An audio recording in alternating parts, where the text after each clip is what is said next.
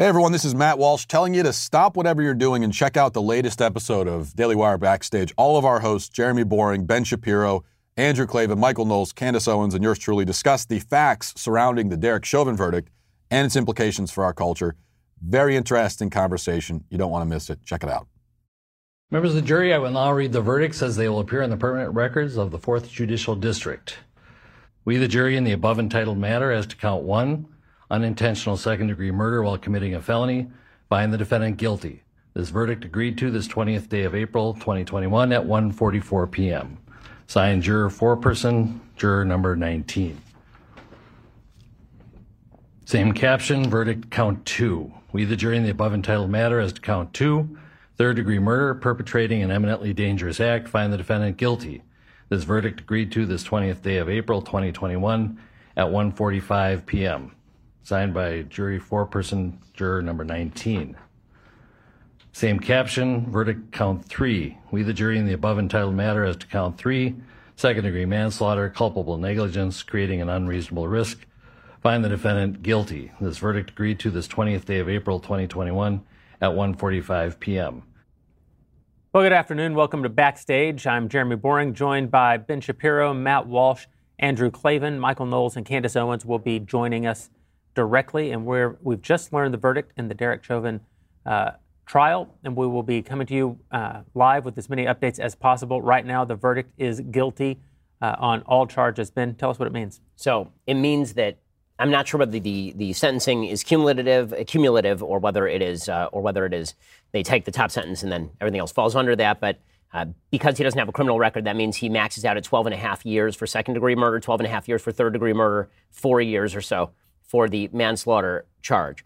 It was pretty obvious from how fast the jury came back that it was going to be guilty on all counts. As soon as they said the jury was coming back today, I immediately said to my producers and publicly that it was going to be guilty on all counts because they were never going to acquit on all counts that quickly. If there had been an acquittal, it would have taken a while to get there. My own prediction was that if there had been any sort of real evidentiary consideration, which I frankly do not think that there probably was in this case, it was a 3-week trial. There were 10 hours of consideration. That is wildly disproportionate in a case that has this many conflicting fact patterns, that if they came back this fast, it would be a guilty verdict. I thought any jury that looked at this would probably have gone hung jury on the 2 murder charges, and then maybe convicted on the manslaughter charge.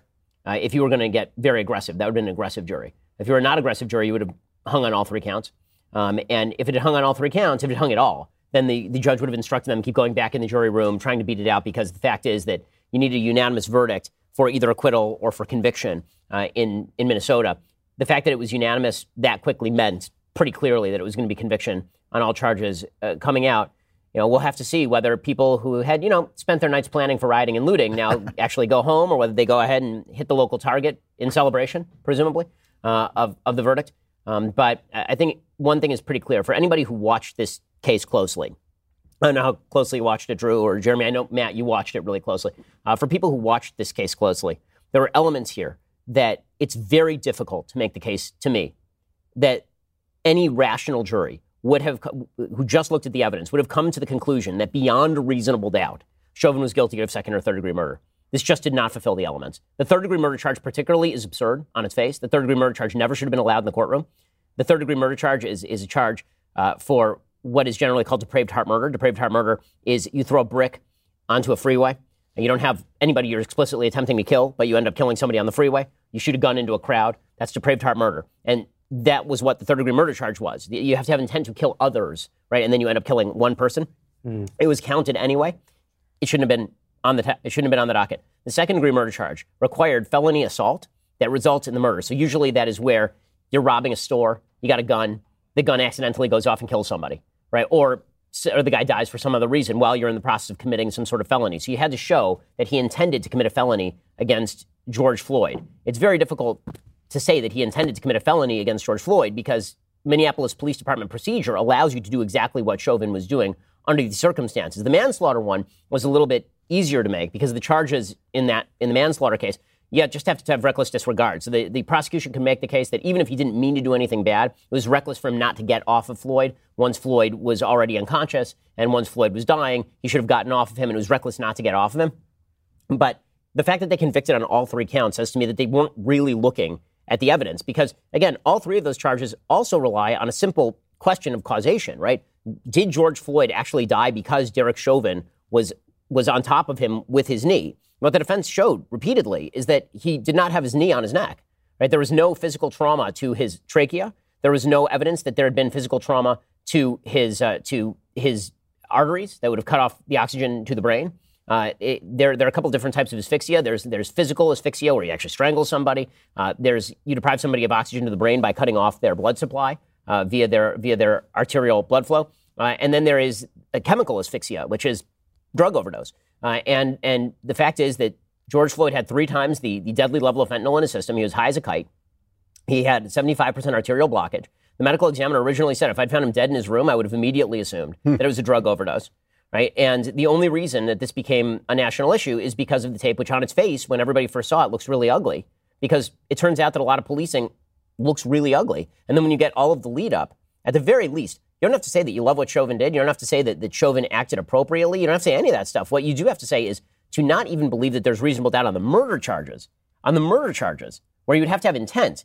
That suggests to me that this was far less about the actual facts of the case and far more about all of the hubbub surrounding the case. This trial never should have taken place in Minneapolis. It should have immediately been transferred in terms of venue. You were not going to find an impartial jury in Minneapolis in the single most publicized criminal justice case of our lifetime, at least since Rodney King. Especially they don't sequester them. They didn't sequester them. Yeah. By the way, the judge in this case... Because they're not sequestered, you have major political figures, the mayor, the president of the United States, the sitting congresswoman, all calling for a guilty verdict. That has to have some impact on a jury, doesn't it? Hours after the judge in the case reprimanded Maxine Waters, who flew from D.C. to the city before the jury had started deliberating to demand a guilty verdict. In fact, she demanded a verdict on premeditated murder, which he wasn't even charged with. And first of all, that whole Maxine Waters going to Minneapolis, what else could that be other than an attempt to intimidate and tamper with the jury? What other motivation could you have to fly as a high-ranking politician to the city where this local murder trial is happening and demand that the jury come to a verdict? Either you believe in fair trials or you don't. Either you want the jury to weigh the evidence and come to a decision or you don't. It's clear that they don't here. The problem, the irony is that the only verdict we could really trust is an acquittal on all counts. I think that would have been the right verdict, but it's also the only one you can trust because it's the only one that couldn't have been motivated by anything but a look at the evidence. But with this verdict, you have to obviously wonder, is that how they saw it when they investigated the evidence? Or are they coming to this decision because they know their lives might be over, might be ruined if they came to any other decision? They know that the media is going to leak their identity and they're going to be looking over their shoulder for the rest of their lives. Right, they had a choice. They could be the heroes of the Republic today, or they could be the greatest villains in the history of the Republic today. Yeah. And this had been trot up in the media. The media wanted the riots. The media set this up. They want the riot. I don't know any other motivation for their behavior other than they want the polarization. True. They want the riots. Will there be riots anyway? Probably some, but nothing like there would have been. I mean, it's funny. I was a court reporter. I was an actual newspaper man in courtrooms, and I'm very slow to pass judgment on the verdicts of juries because I know that the world looks very different from the jury box than it does on TV or anywhere else. But the one thing we can say about this trial is this is one of the greatest failures of our governing class I've ever seen, and it is part and parcel of the failure of our governing class in handling COVID-19 and their lockdown and their getting intoxicated with power. But to have the President of the United States praying for the right verdict, to have Congresswoman sitting out there and calling for violence, to have people in the press, Yamiche Alcindor, is that her name?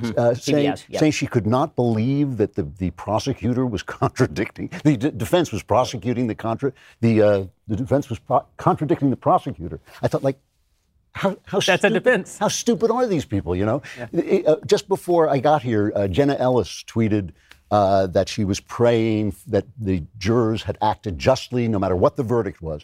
The filth that came in answer to this, these kind of stunted, ugly, demonic answers of just pouring absolute vile filth on her for not thinking that a trial should be decided on Twitter after watching a video. And to Ben's point, I've also covered a lot of cops. I've seen a lot of arrests.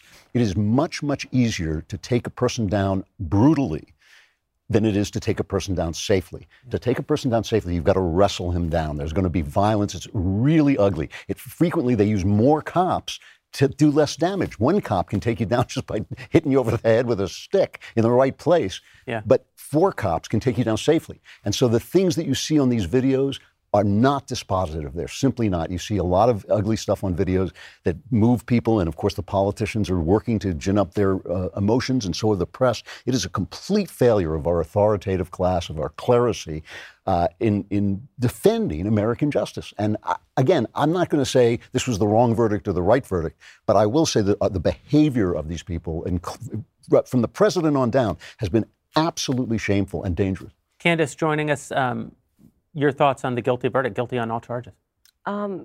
It's the wrong verdict, in my opinion, and I think that it's indicative of the fact that we now live in mob rule. This is mob rule society. Yeah. I mean, this is based on the evidence that we saw, and this was polluted from start to finish. So, to me, the most important element of this, which I found to be astonishing, was the fact that they never released the full police footage.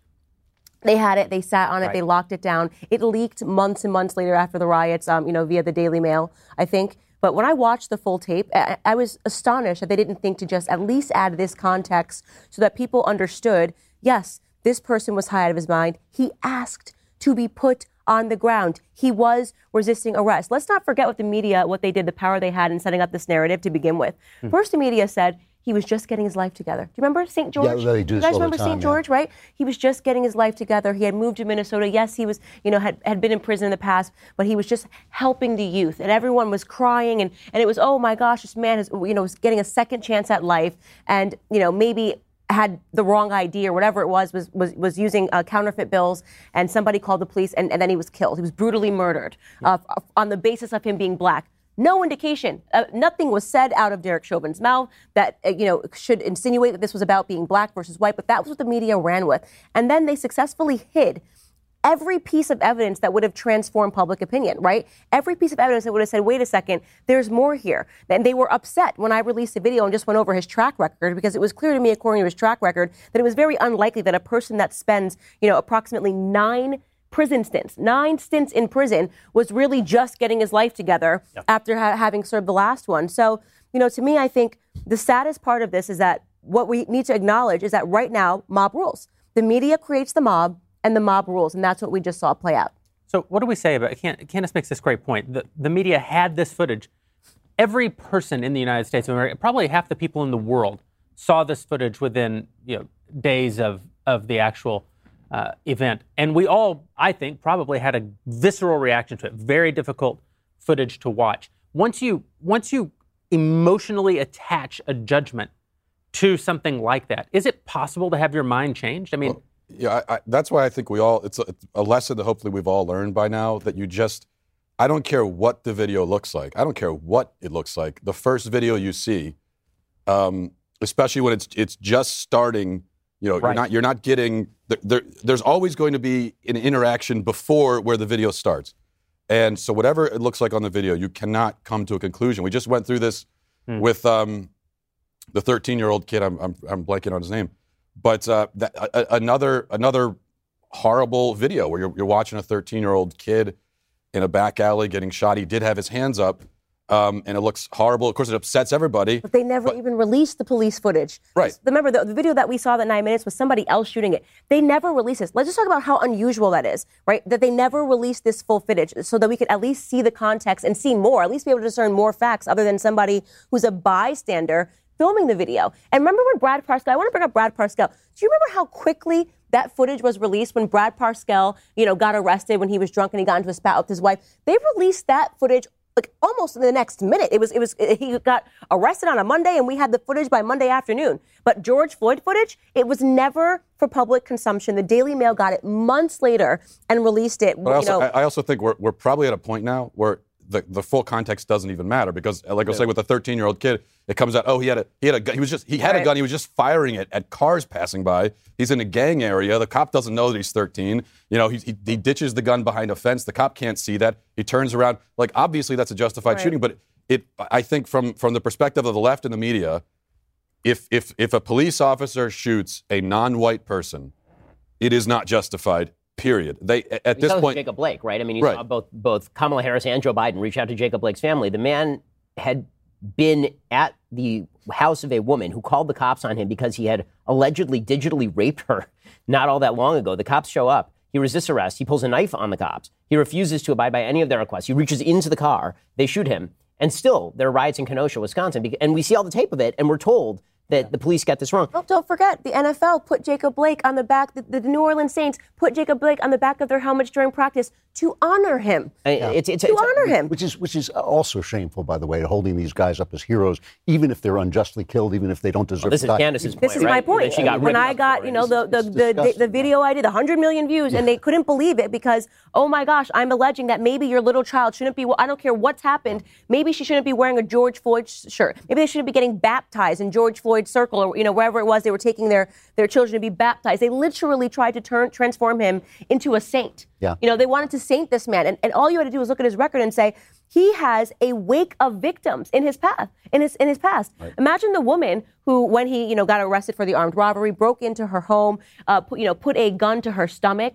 Her child, her minor child, was in the room during that time because he was looking for drugs and money. He pretended, they pretended to be the waterman, and he breaks into the home. And imagine that woman watching the media saint this man. Right. Imagine that victim. And why I always say this is that actually black female lives definitely don't matter. Well, that's true because too. these That's black men that they keep hailing as heroes and victims always leave a trail of female black victims in their wake, and nobody cares. that's a common theme, right? Because Dante Wright, one of the more recent ones, he robbed a woman at gunpoint. Yeah. She was going to get her rent money. He had just spent the night at her house. She allowed him to stay. She's going to get her rent money. He follows her, robs her at gunpoint, reaches into her bra, actually, to take the money. So that's sexual assault. He chokes her.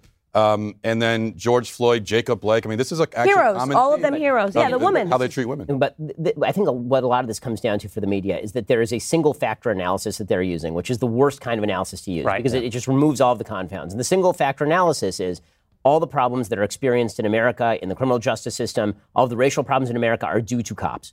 All of them.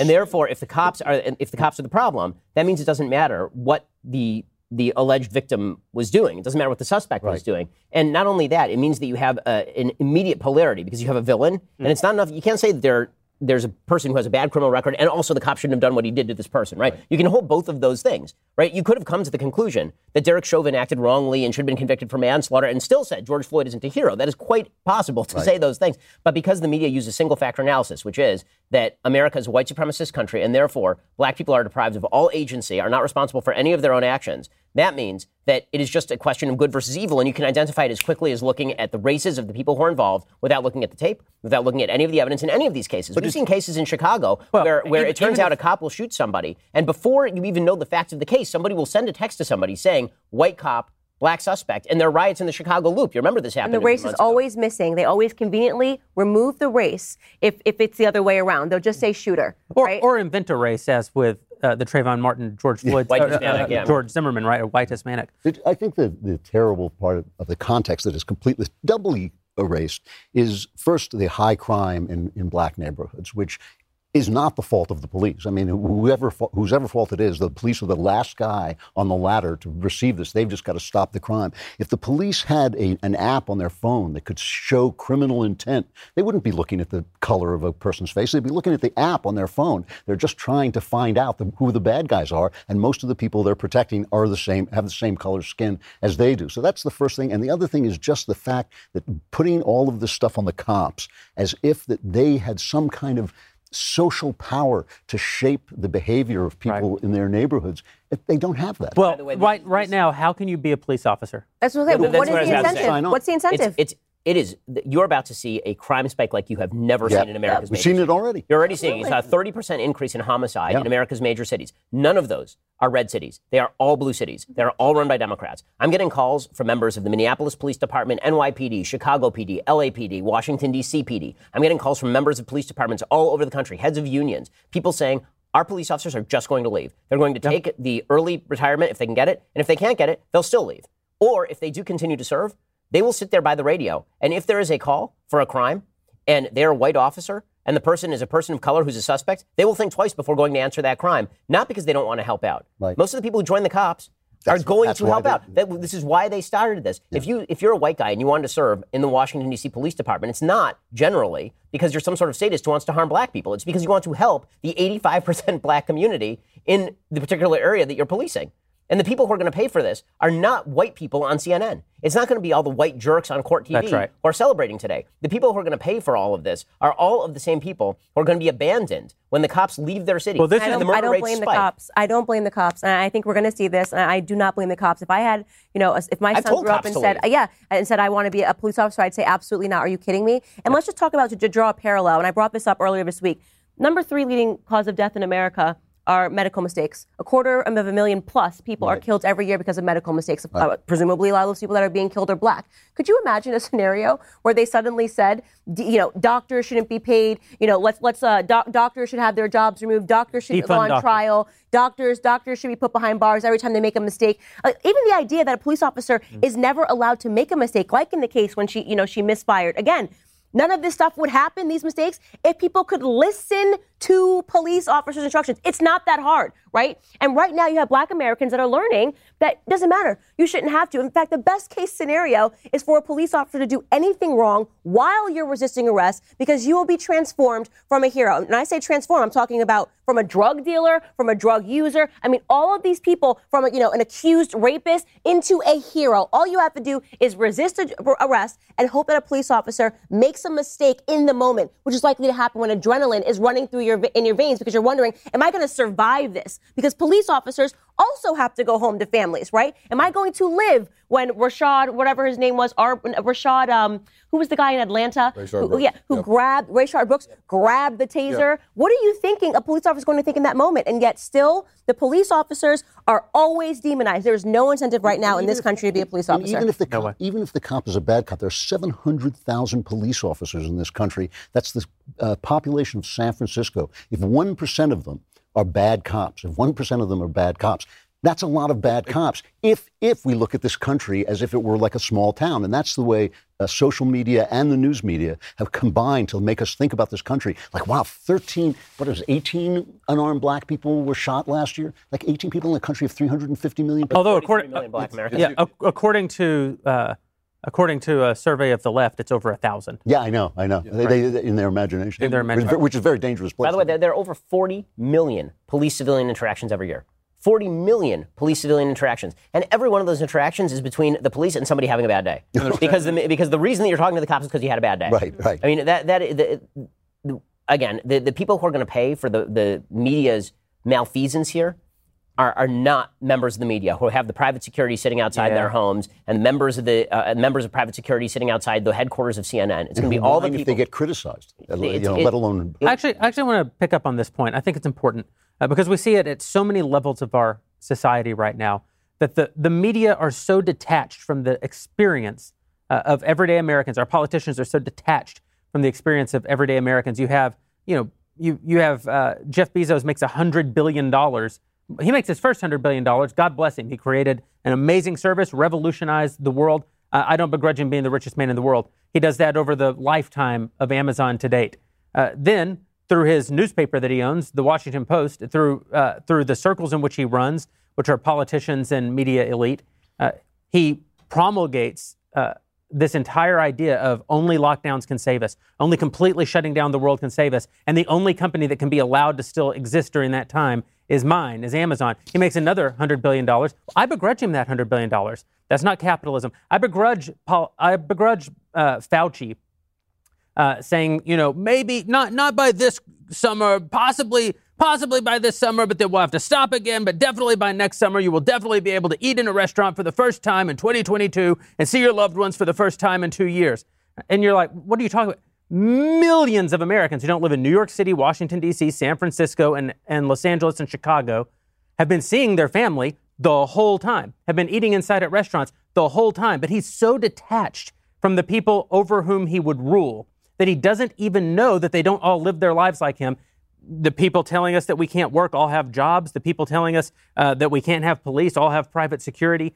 This elite mentality, this detachment between the elite and the rest of us. And look, I shouldn't say the rest of us. We're elite. Well, let me ask a question. We're elite. To be an elite and to be an elite. And to be an elitist. When they started with this 15 days to slow the spread, you said to me, this is a terrible idea. And I thought, well, 15 days to slow the spread, we don't know what's coming. It kind of makes sense. But it was a terrible idea, not because it was a terrible idea. It was a terrible idea because they're terrible people. They are people who despise the people that they govern. And given the fact that By the way, if they had said 15 days to slow the spread and I had believed for 1 second that that's what they meant, I would have gone, oh yeah, let's all stay home for 15 days. One time the government took powers and then gave them back. That's right. Come on, don't be ridiculous. I was the first one saying, don't do it. And everyone was like, oh, it's going to be fine. It's like common sense. I mean, have anybody opened a history book? I mean, have you looked at, you don't even have to open a history book. I mean, are we still not operating under the Patriot Act? Remember, that was going to be just temporary. Don't remember, guys, just going to be a temporary thing. Anybody can get on the airplane and things haven't, changed in terms of, having to have a cavity search. I mean, they never give it back. But I do want to go deeper because you just said, okay, it's ruling over people. But like, is that actually what they're after? Because I have to ask myself, we know where this is going to end. More black deaths than ever before, right? The whole George Floyd, the protests, the riots, it all ends in more black death, right? The more black people die in the George Floyd protests than, are killed by police officers every year. Police officers are 18 and a half times more likely to be killed by a black man than the other way around. But let's table that for a second.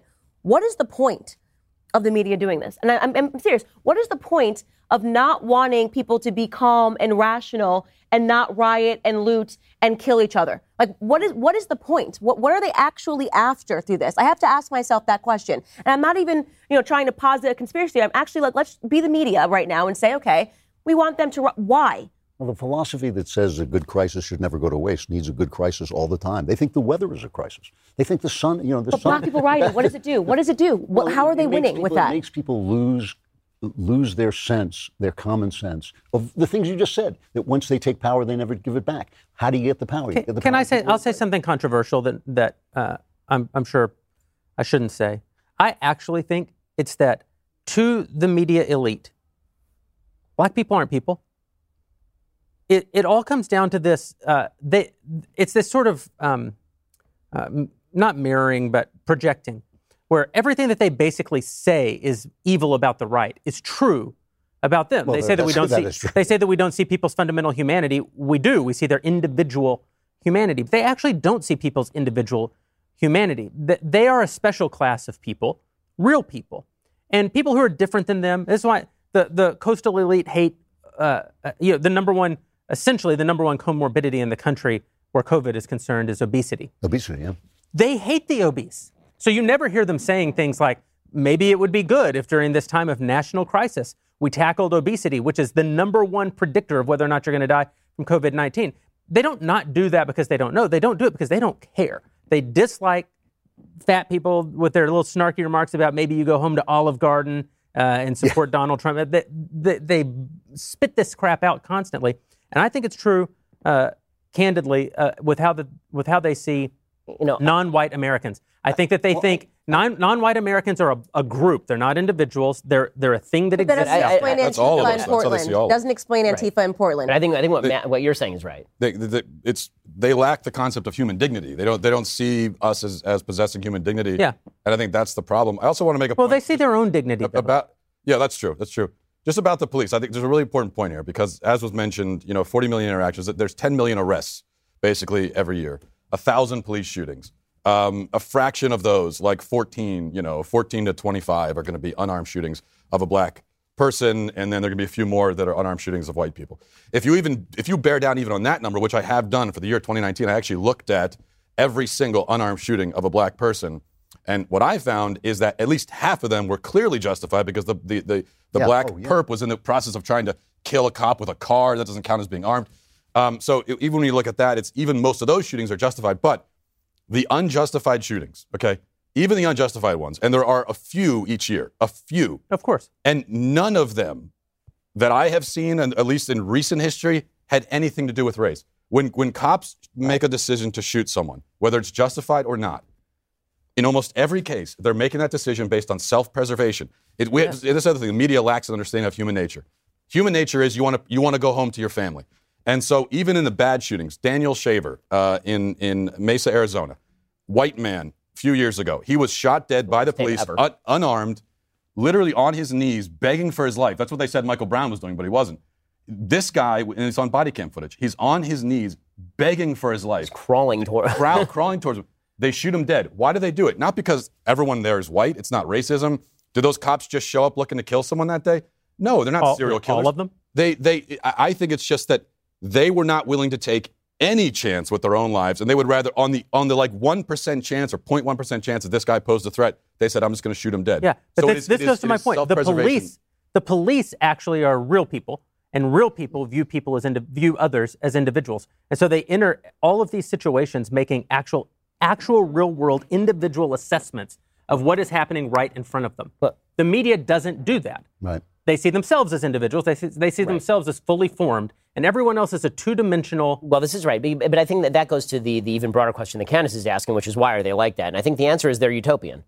If you talk to journalists about what they think they're doing in the world, they say things like, it's our job to speak, to take power from the powerful and give power to the powerless. We have to give a voice to the voiceless. We have to reestablish justice in the universe. I mean, they sound like they're reading a bad Superman comic, right? I mean, everything they think they are doing. We have to speak truth to power. We are the voice of the oppressed. Right? We have to establish justice. These are not things that journalists were traditionally tasked with doing. Usually we thought that a journalist was the guy with like the battered hat with maybe a high school degree whose job it was just to report on what was going on. But now there's this kind of highfalutin idea that they are the drivers of grand social change in the United States. I don't believe it's more nefarious than that because they know they're lying, right? By omitting the truth, you're telling. No, a lie, I'm saying that I know that they're lying, and I think they know they're lying, and I think that but I think that when you're so blinded, when you're so blinded by your own utopian vision, everything around you becomes either a tool or an obstacle. But you know what? And everything for these folks is a tool or an obstacle. And the thing is, once people are reduced to being tools of your instruments of your will,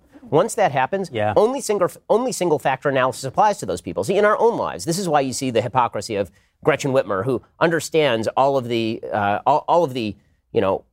intricate factors that lead to the fact that she needs to go to Florida and visit her sick father. Okay, all of us have a sick relative that we wanted to visit, and so. As just a human being, I don't begrudge her visiting Florida. I begrudge that she's telling everybody else they can't visit Florida to visit their sick parents. For people who are utopian, just to sort of finish the point, for people who are utopian, the idea is that they get to look at the multi-factor analysis that goes into being a fully rounded human being. But because they are reaching for a utopia, and because people are complex, and because that complexity is an obstacle to their utopian vision, they have to reduce everybody down to two-dimensional widgets. And that means that that any data point can be reduced down to these two-dimensional versions of reality that in some cases are just flatly false, and then crammed into the narrative. And that's what you see in cases like the Chauvin case. How did this become a proxy? Forget about the actual activity here. How in the world did this become a proxy for race in America? Right. There is zero evidence. America is on trial. Right. They kept saying America's on trial. What happens in this trial is going to say everything about where America is on race. There is not one shred of evidence. There is no allegation.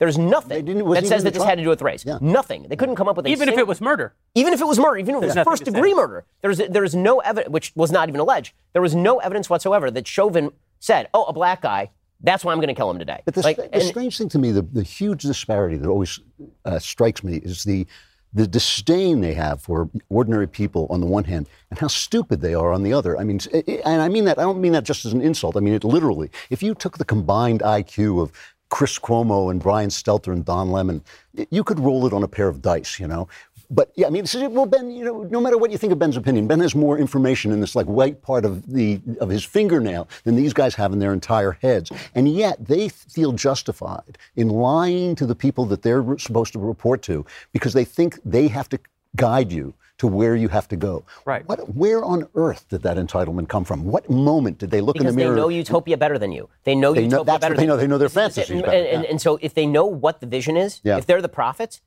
don't have to present facts. The prophets just present the ultimate vision. And then it's your job to listen to them because otherwise you're not listening to the prophet. I mean, you don't know what's good for you. You don't, and which unifies this whole conversation, right? I thought that you would at least, have an IQ of, I don't know. But does it make sense? Because you can say that they believe in utopian vision, but when they step outside and they look around and you see New York the way it looks and Minnesota the way it looks and you see Los Angeles the way it looks because people are rioting and looting and people are leaving the state, right? Why would they want to live in that environment? Because, of course, this is not going to stop.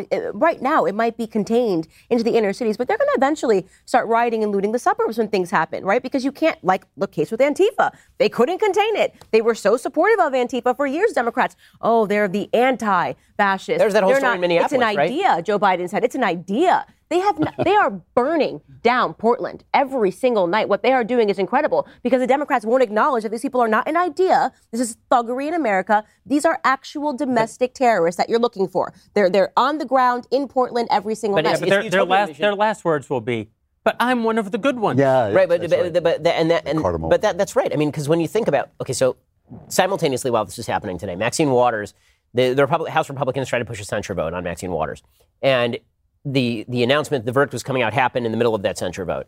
Every single Democrat voted in favor of tabling the censure vote. Of course. Every single one, right? Not a single Democrat broke ranks and said, maybe we should say something about the fact that this lady who's been incentivizing rioters since she was in Congress, I mean, going all the way back to 92, she was calling, I was living there, I was 8, and I remember Maxine Waters on the TV saying that the LA riots were the LA uprising, right? Like, she's been doing this her entire career. So this is nothing new for Maxine Waters, who's the most corrupt member of Congress, bar none. There really are no close competitors.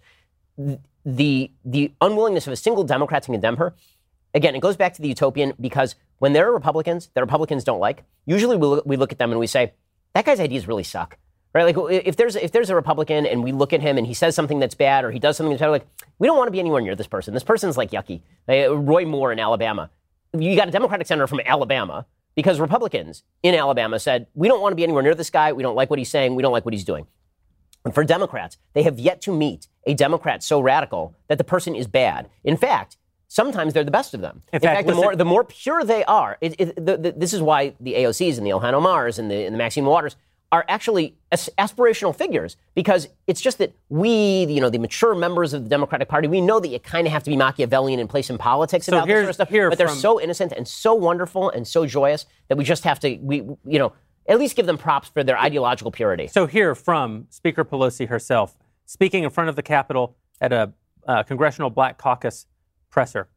Thank you, George Floyd, for sacrificing your life for justice. Wow. Because of you and because of thousands, millions of people around the world who came out for justice, your name will always be synonymous for justice. Oh, my Lord. That's a religious cult. I was going to say, did she then say, give us Quran? This is literal. He was a drug addict. Yeah. Okay, he was a drug addict. He abused women. He abused men. This is disgusting. It actually grosses me out. Do we have no better examples to put forward in the black community when you think of the word justice? You think of George Floyd. I mean, how far we have fallen since Martin Luther King. Yeah. It honestly makes me sick. It makes me sick. It's so upsetting to me as a black person to see what is coming out as representative of the black community, what we are told we should be holding up. Do you think those words would be written when Clarence Thomas dies? Do you think those words would be written when Thomas Sowell dies? Do you think those words would be written when Dr. Condoleezza Rice dies? That's why I asked the question, why? It's almost like they are trying to intentionally pivot the attention of black Americans into celebrating degeneracy. At every turn, right? They think of black people. Whether it's culture. This is who we're going to name Woman of the Year, right? Cardi B. Whether it's talking about civil justice. George Floyd is now the emblematic of civil justice. He's so brave. What he sacrificed his life. I mean, there is something very sinister and very disgusting happening right now in this country in terms of how they are trying to pollute black minds. And it goes all the way from the education system and critical race theory to these disgusting words. And I will call them disgusting because they are, and they are false. George Floyd died. He was a drug addict, period. Whether you have an opinion about whether Derek Chauvin, should have spent some time in prison, yes or no, we should all agree that this man is not emblematic of justice. Right.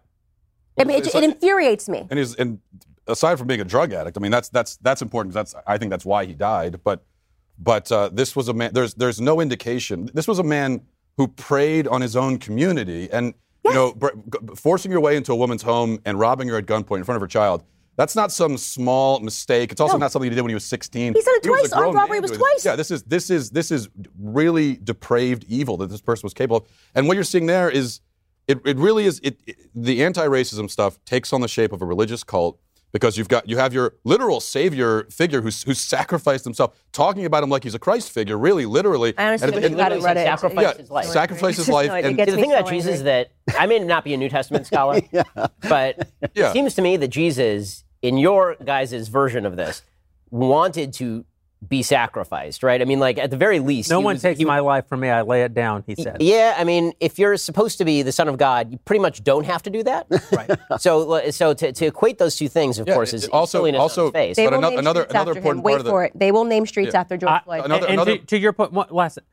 I actually think that the left is about to turn on Martin Luther King Jr. I do too. Of course. I think he's toast. Yep. But I think another important part of the religious cult aspect of the anti-racism thing is you have your Christ figure, which is important, but you also have the concept of inherited guilt, and this is taking on it's very similar to the Christian idea of original sin, but now in this case it's a racial, and so as white people we all have this inherited guilt of racism and slavery, because of course white people are the only people that ever did this in history, according to the left anyway, and so we need to atone for that sin through making pilgrimages now to the Holy Land, the holy spot where George Floyd was killed. It really is religious, and this is all what happens utopian ideologies mirror Christianity, right? So they all have a concept of original sin. That's actually the fundamental thing that unites all utopian ideologies, including, by the way, say libertarianism, which posits that the original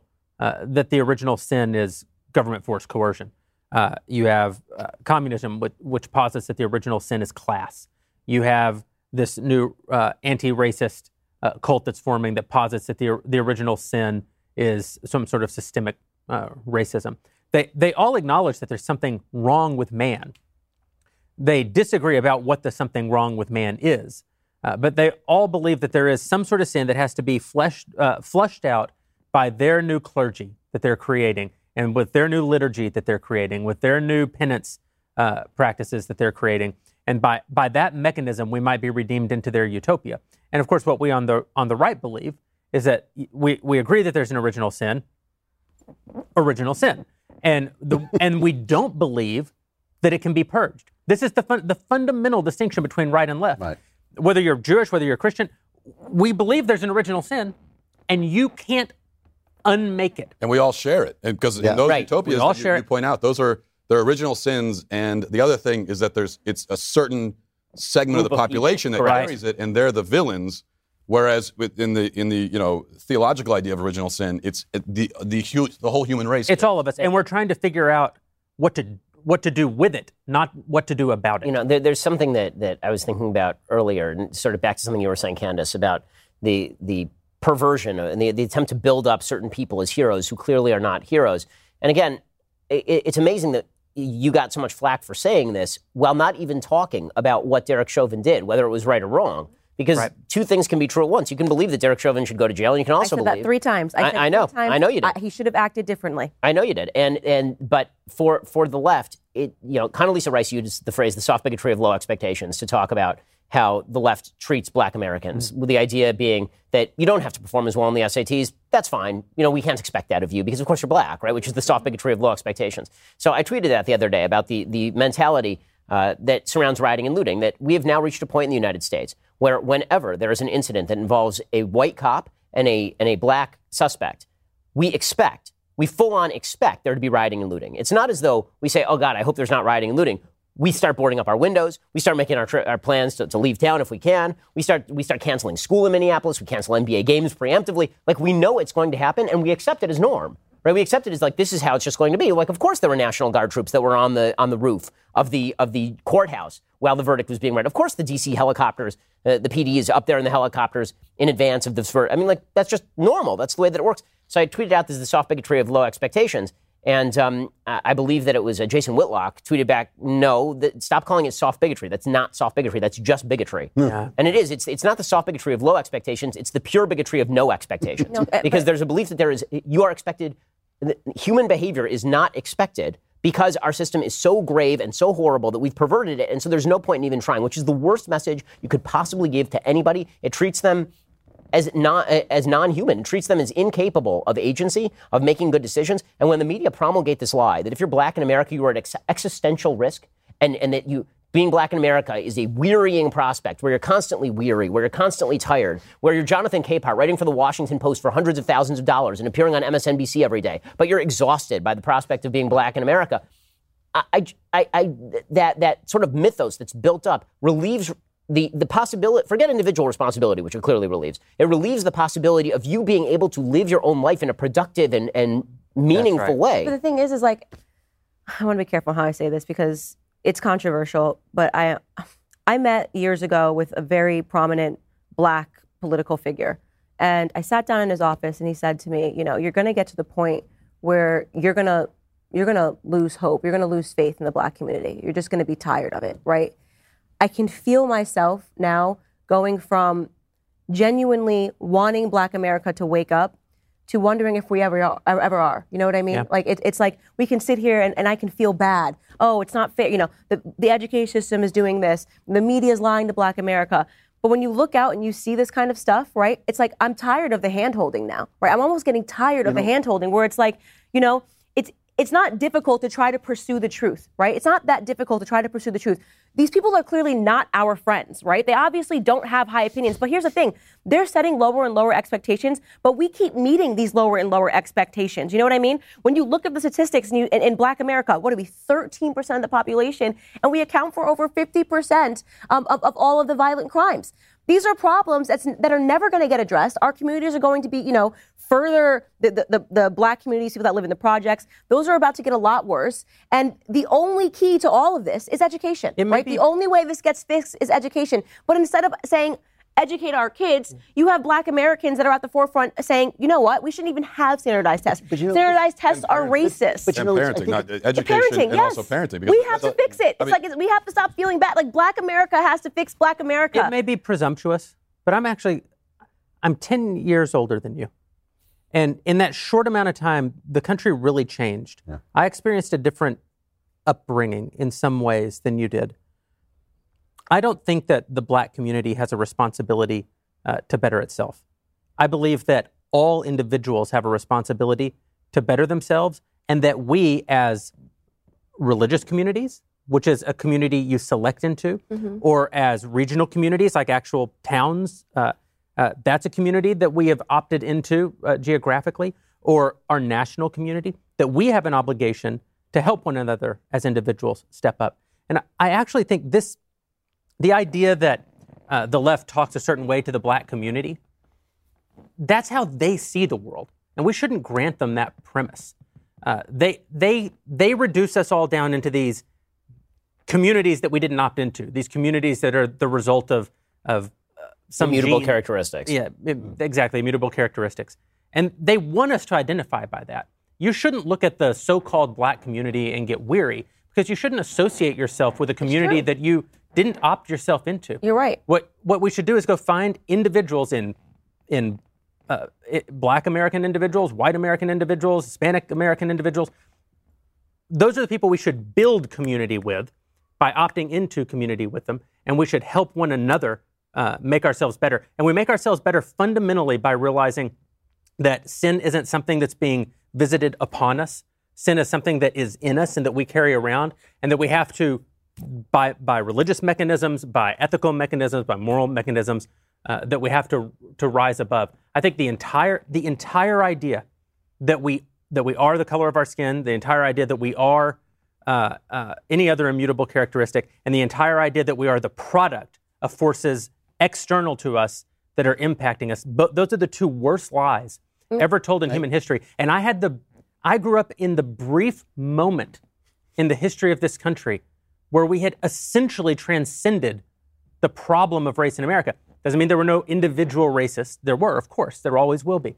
We had transcended the problem of sort of national racism being at the fore, racism being baked into the cake, racism at that time. It's why there was a national celebration when Obama was elected. That's right. Yeah. It is. I mean, because that was the attitude. I opposed Obama, but I understood at least the sentiment where Americans said to each other, guys, I mean, like, a racist country doesn't elect a Black president. That's not what racist countries do. But we are a racist country now. Post-Obama, it was a non-racist country that ascended Obama to the presidency. We are today a racist country because even we, in some ways, have adopted the fundamental premises of the left. And we have not racist, not a racist country. I think a racially defined country. That's correct. One thing you discount, too, though, when you talk about the people is really just how bad our governing classes are. When you have when we lost, for instance, local newspapers, now we have information controlled by the powerful. So we have the powerful doing bad things and lying about them, and then we have the powerful reporting on those things and lying about them.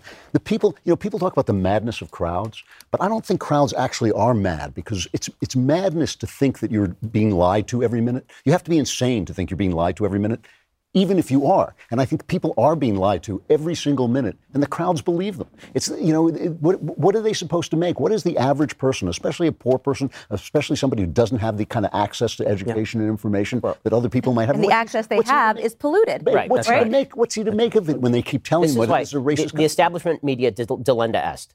It's got to go. It's got to go. It's all of it. That's why there's something much more nefarious happening. This isn't just because they want to live in a utopia, right? They're intentionally dumbing people down, intentionally inciting violence, right? They know they're not telling the full story. They know they're not telling the truth.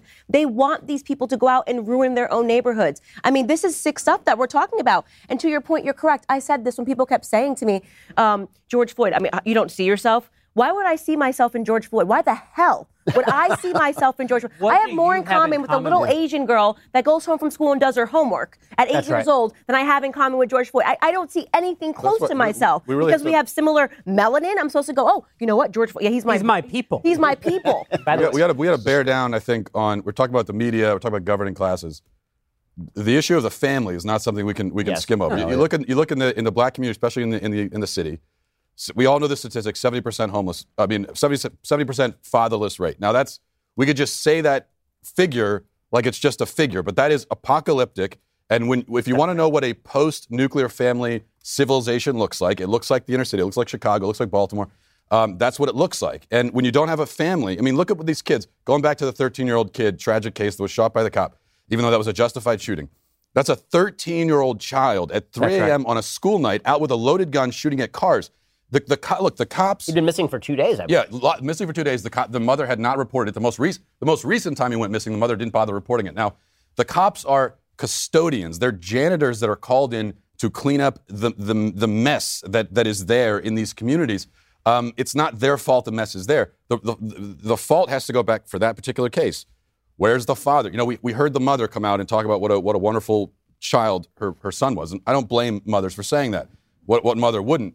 But we didn't hear anything from the father, and that's another really common thread that we see in all these cases. So if kids they're not being raised at home, especially as boys, if they don't have a male role model in the home showing them how to take all that masculine energy and aggression and all that's good stuff for boys to have.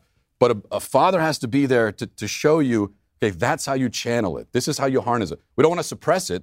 That's what the school system wants to do. But that's also government and media. So you're saying that is government media. That's government policy. That's Lyndon Baines Johnson. That's the Great Society. They're left susceptible. Right. And then that's the media perpetuating an idea that we should look towards women who have men cheating on them, have multiple baby daddies, are now being called, these are the women that you should be hailing as heroes because they're feminists. So it's also convoluted now. You can't even just say, the idea that, 74%, I think it's 74%, now I think it's actually 78%, 74% of black children growing up without a father in the home, that only happened because of government and media. Right. It's a joint effort. And it is largely, our governing class that is pushing this stuff because none of them abide by these rules. They all grew up in two-family homes, right? Kamala Harris grew up in a two-parent family. Joe Biden grew up in a two-parent family, right? Like they all abide by, this is Charles Murray's point in Coming Apart, right? Where he talks only about the white community. He said, all the people who are in sort of the elite ruling class abide by all the traditional rules of success, and then they preach to everybody else about how none of those traditional rules for success apply. But, I mean, I'm looking at the screen right now, and I'm seeing that Joe Biden and Kamala Harris are going to deliver an address on the Chauvin verdict. It's an individual criminal justice case. How in the world is the White House holding speeches on the basis of that, as though this is indicative in any way, either way that it would have gone, on everybody in America, on the state of America more broadly? It's an individual case with individual circumstances in which, frankly, I think the jury did not look at the facts, particularly in the murder charges. And they're giving addresses from the White House about all of this because it is indeed about power. The left always says that everything is about power. But for the left, the reason they say that is because it is about power. It is always about power for the Kermit Gosnell case? The Kermit Gosnell case, which was actually a case that should have had national implications because you had the local crime story. Yeah, the most prolific mass murder in history. was Kermit Gosnell, and the media ignored it completely. And the reason they gave was it's a local crime story. Local crime story. That actually was not a local crime story because of how it implicated government and all these other things. This really is a local crime story. No, but I don't think that's fair, Matt. I think it actually makes perfect sense that Kamala Harris and Joe Biden, for that matter, are going to address this case because they played a very active role in the case. Kamala Harris bailed the rioters, the George Floyd rioters, out of prison. Joe Biden put his finger on the scales of justice today. Yep. There is first of all no way to suggest that the jury somehow was not aware of this. There's something that's going on that I've been thinking a lot about. And I have a book coming out in a couple of months where I really go into this in depth. Why is all of this happening now? Why? I mean, we were at the apex of race relations in this country circa about 2008, 2009. Like you can look at the polls, right? The polls, most Americans of all races were very optimistic about the future of race relations in the country. And then Barack Obama gets elected, and then things start to reverse.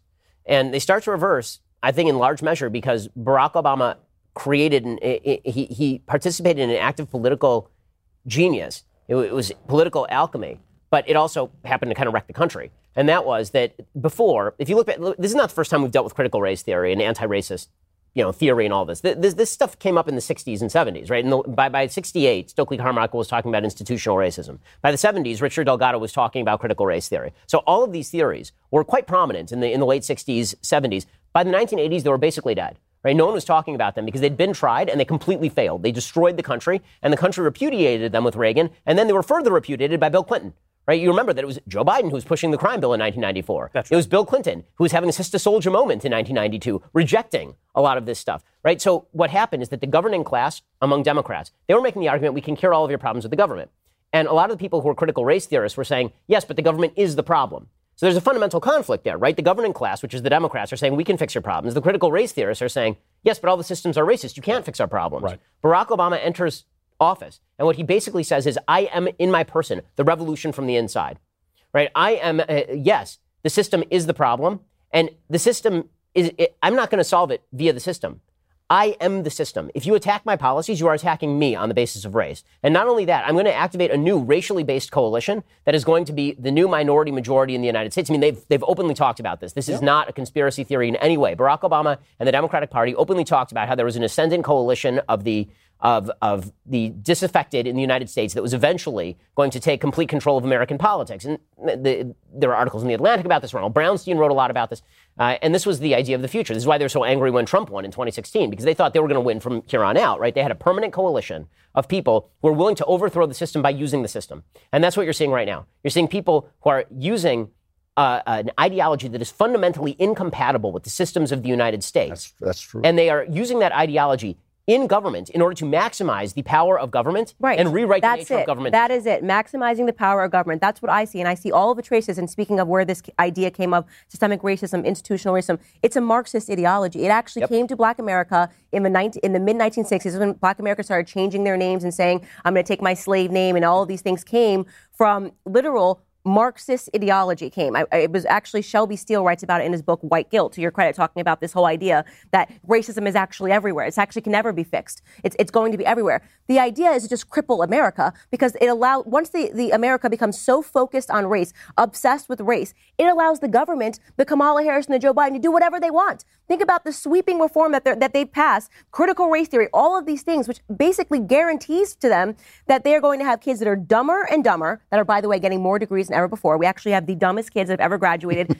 I'm not saying that as a joke. Standardized tests reveal these are the dumbest kids that have ever graduated, and yet we are giving out more degrees than we've ever given out. They're not getting smarter. Dumbest but most educated. So what is the point of handing out these meaningless degrees? Well, because you just want these kids to feel good. They want them to feel like they know so much, that they're convinced that they are so woke, the woke-topia. They know everything. I have 6 degrees in Latinx studies. Right? I have a degree in Latinx studies. I've got a degree in gender studies. I can't get a job. But that's a real weird that I can't get a job. So now I'm an angry activist. And the government is going to tell you what you should be angry at. Some idea, some Marxist idea, like cultural, like racism is everywhere, institutional racism, and then they become the perfect, permanent government activists that can go out and riot every day because they don't have a goddamn job. But that is the point, is that it actually, we say that the gender studies degree, it doesn't matter, it doesn't connote any meaning. It does. It is a real credential that you are now approved by the regime, by the liberal establishment. You are part of this new... You're part of the clergy. You're part of the clergy. You're part of the state church of progressivism. You speak the vocabulary, right? And the way that you know, by the way, that people speak the vocabulary is now we actually put it in our Twitter profiles, right? That's what right. The pronoun debate is about, right? The pronoun debate is not about a tiny percentage of the population and what pronoun they wish to be called. It's about whether you speak the vocabulary to the extent that you're willing to put your pronouns in your Twitter bio. It's a little fish on the back of your car. It's the lamb's blood on the door, so that the angel of cancellation passes over you. That's right. I think race is just way too useful to what everyone's saying here. I mean, race is way too useful a tool and for corrupt politicians to forego using. Yep. I mean, I always bring up what I think is one of the most profound things that's been said about race in recent times was by Morgan Freeman in a 60 Minutes interview about 20 years ago.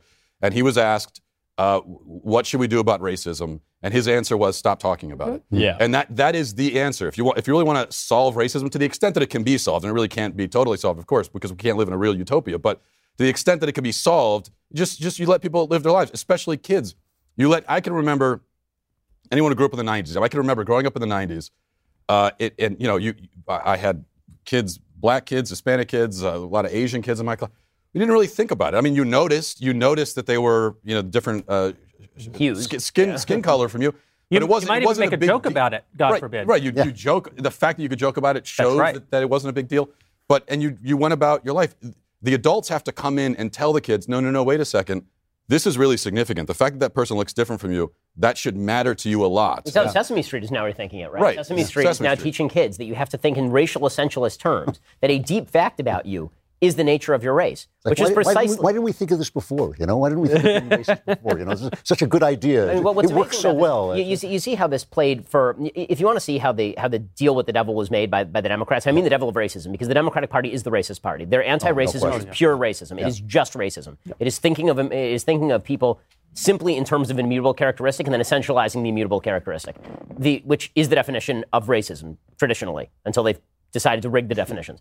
But what they've decided to do, Bernie Sanders is the perfect example of this. So you remember in 2016, Bernie runs, and he gets all sorts of plaudits from sort of the far left wing, but there's one push against him from the left that's really effective, and that is, he keeps saying that if we just go to the socialist utopia and everybody has an equal outcome on an individual level, he's not really seeing the racial complexity of America. Remember, he was accused of being racist. Remember this? He was too white. The Bernie bros were too white. And Bernie's socialism was too white. It was not racially conscious enough. And so Bernie consciously started adopting some of the language of race, which cuts directly against the language of traditional Marxism, right, which is a class-based ideology. Now you have a race-based ideology. Two original sins. Right. And so, and theoretically in conflict. So basically, I think what has happened here is that the language of racial radicalism, which has more of a basis in American history than the language of class. That was always clearly. We didn't really have a class. Right, exactly. You could move within this is why class warfare in the United States historically has not been tremendously successful. Right. But if you go to race, there is an actual terrible history with race in the United States. So if you can take that and you can cram that into all the same socialistic prescriptions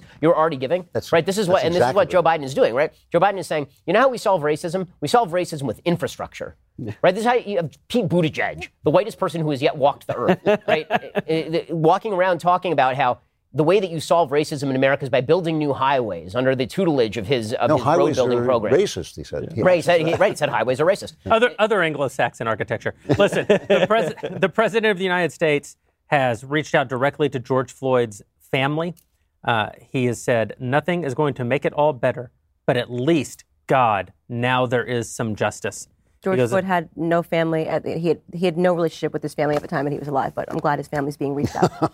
I'm also, what's amazing about this? It really is truly amazing. So Don Lemon said immediately, the justice has been done. Justice is served. And you know for a damned fact that if any other verdict had come down, we would never have said that. You're trending right now, by the way, because you said that. Really? Am I trending for that? Good, I hope I'm trending for that. And this is what they're saying. They're saying, well, Ben, of course, because that would have been the wrong verdict. That would have been unjust. That's how this works. That's justice is only when you get your way. I understand. Yeah. Justice is only when you get your way. Yeah. I've acknowledged that there might have been a process here whereby a jury could have reached a guilty verdict on the murder charges. But in the absence of, as Matt was saying earlier, with the amount of outside pressure that was being brought to bear on the jury. It is very difficult to imagine that played no role in the way that they went about the decision making. Does anybody really believe, no matter what you think of George Floyd or Derek Chauvin or whoever, does anybody really think that what just happened was justice? No, not a single person. Don Lemon doesn't think it. Nobody thinks it. They think that their interest group, their political interest group, exercised their will strongly enough through enough institutions. It's racial. Correct. He's missing a modifier. When he says justice has been done, he means social and or racial justice has been done. He means the media won. We're so powerful that we created this narrative. It ended up all being false. It was not on his neck. You know what I mean? He was not thrown onto the ground. He asked to be put onto the ground. But we created the narrative and we won. That is what he means when he says justice has been done. It means we won. Well, this is why the media always picks cases and focuses in on cases of controversy, right? You notice that there was never any sort of this talk about, for example, the murder of Walter Scott in South Carolina, right? The black man who was shot in the back by a police officer who then planted a gun near his body. That guy was convicted of first-degree murder, and he's now spending time in jail. And you know what? No one said a word about it because it was perfectly obvious that it was a case of blatant out-and-out murder, right? In this case, because there were conflicting fact patterns, because there was a lot of doubt, very reasonable doubt as to the cause of death, because if you take 3 times the deadly dose of fentanyl and have 75% arterial blockage, perhaps that might contribute to your cause of death. How dare you? And if you do all of that and you get very exercised in the process of, being in the car with your drug dealer when the police show up to arrest you and all of this. And by the way, quick note on just the evidence. The prosecution did not offer immunity to a key witness in the case, namely the drug dealer sitting next to George Floyd who had been dealing him the drugs, which should tell you something about where the prosecution's head was in this particular case. The basic idea is that the media picks conflicting fact patterns specifically so that if you mention the conflicting fact patterns, they then suggest that you're a racist who's not in favor of justice. Right. That's right. This is their goal. They only want controversial cases. They only want the Michael Brown case. That's really They don't want the Walter Scott case. I think they don't even want the Ahmaud Arbery case, right? Because the Ahmaud Arbery case, pretty much everybody was like, yeah, even if the guy was walking around trespassing and he wasn't jogging, still, you don't get to stop a guy in the middle of the street and confront him with guns and tell him to stop, right? Most people were, and then when the N-word testimony came out in that particular case, like, okay, sounds like that's a racist problem, right? When everybody agrees, the media has nothing to stump for. The media can't divide us. The media needs to divide so that they can run roughshod over their enemies. Just adding to your point, another example is the, I think her name was Althea Bernstein. A black woman was shot in her home by a police officer, shot dead. She was actually sitting there playing video games with her nephew or something, and it was but that case, like you think, well, if you're going to select a racial martyr, and there's no evidence at all that that shooting was racially motivated at all. The police officer just did a horrible thing, made a horrible mistake. But if you're going to select a racial martyr, why not her? I mean, if it has to be someone killed by the police, why not her? But there has to be the controversy element to it. You can name half a dozen cases where the fact pattern is relatively uncontroversial and everybody agrees, and that never becomes an issue because they don't want us to agree about these things. They don't want us to actually look at the fact patterns of the case in which we can actually use our brains and recognize that Jacob Blake is not the same as the Walter Scott case, or we can recognize that this case is significantly more controversial in its actual fact pattern than that case that happened down in Dallas, where there was the man who was in his own apartment building. He was in his own apartment, and you remember the white female cop? She went back to her apartment, and she mistook her apartment for his apartment, walked in and shot him, and now she's going to jail. And everybody's like, well, that looks like a horrible mistake and a tragedy, and she should probably go to jail for that.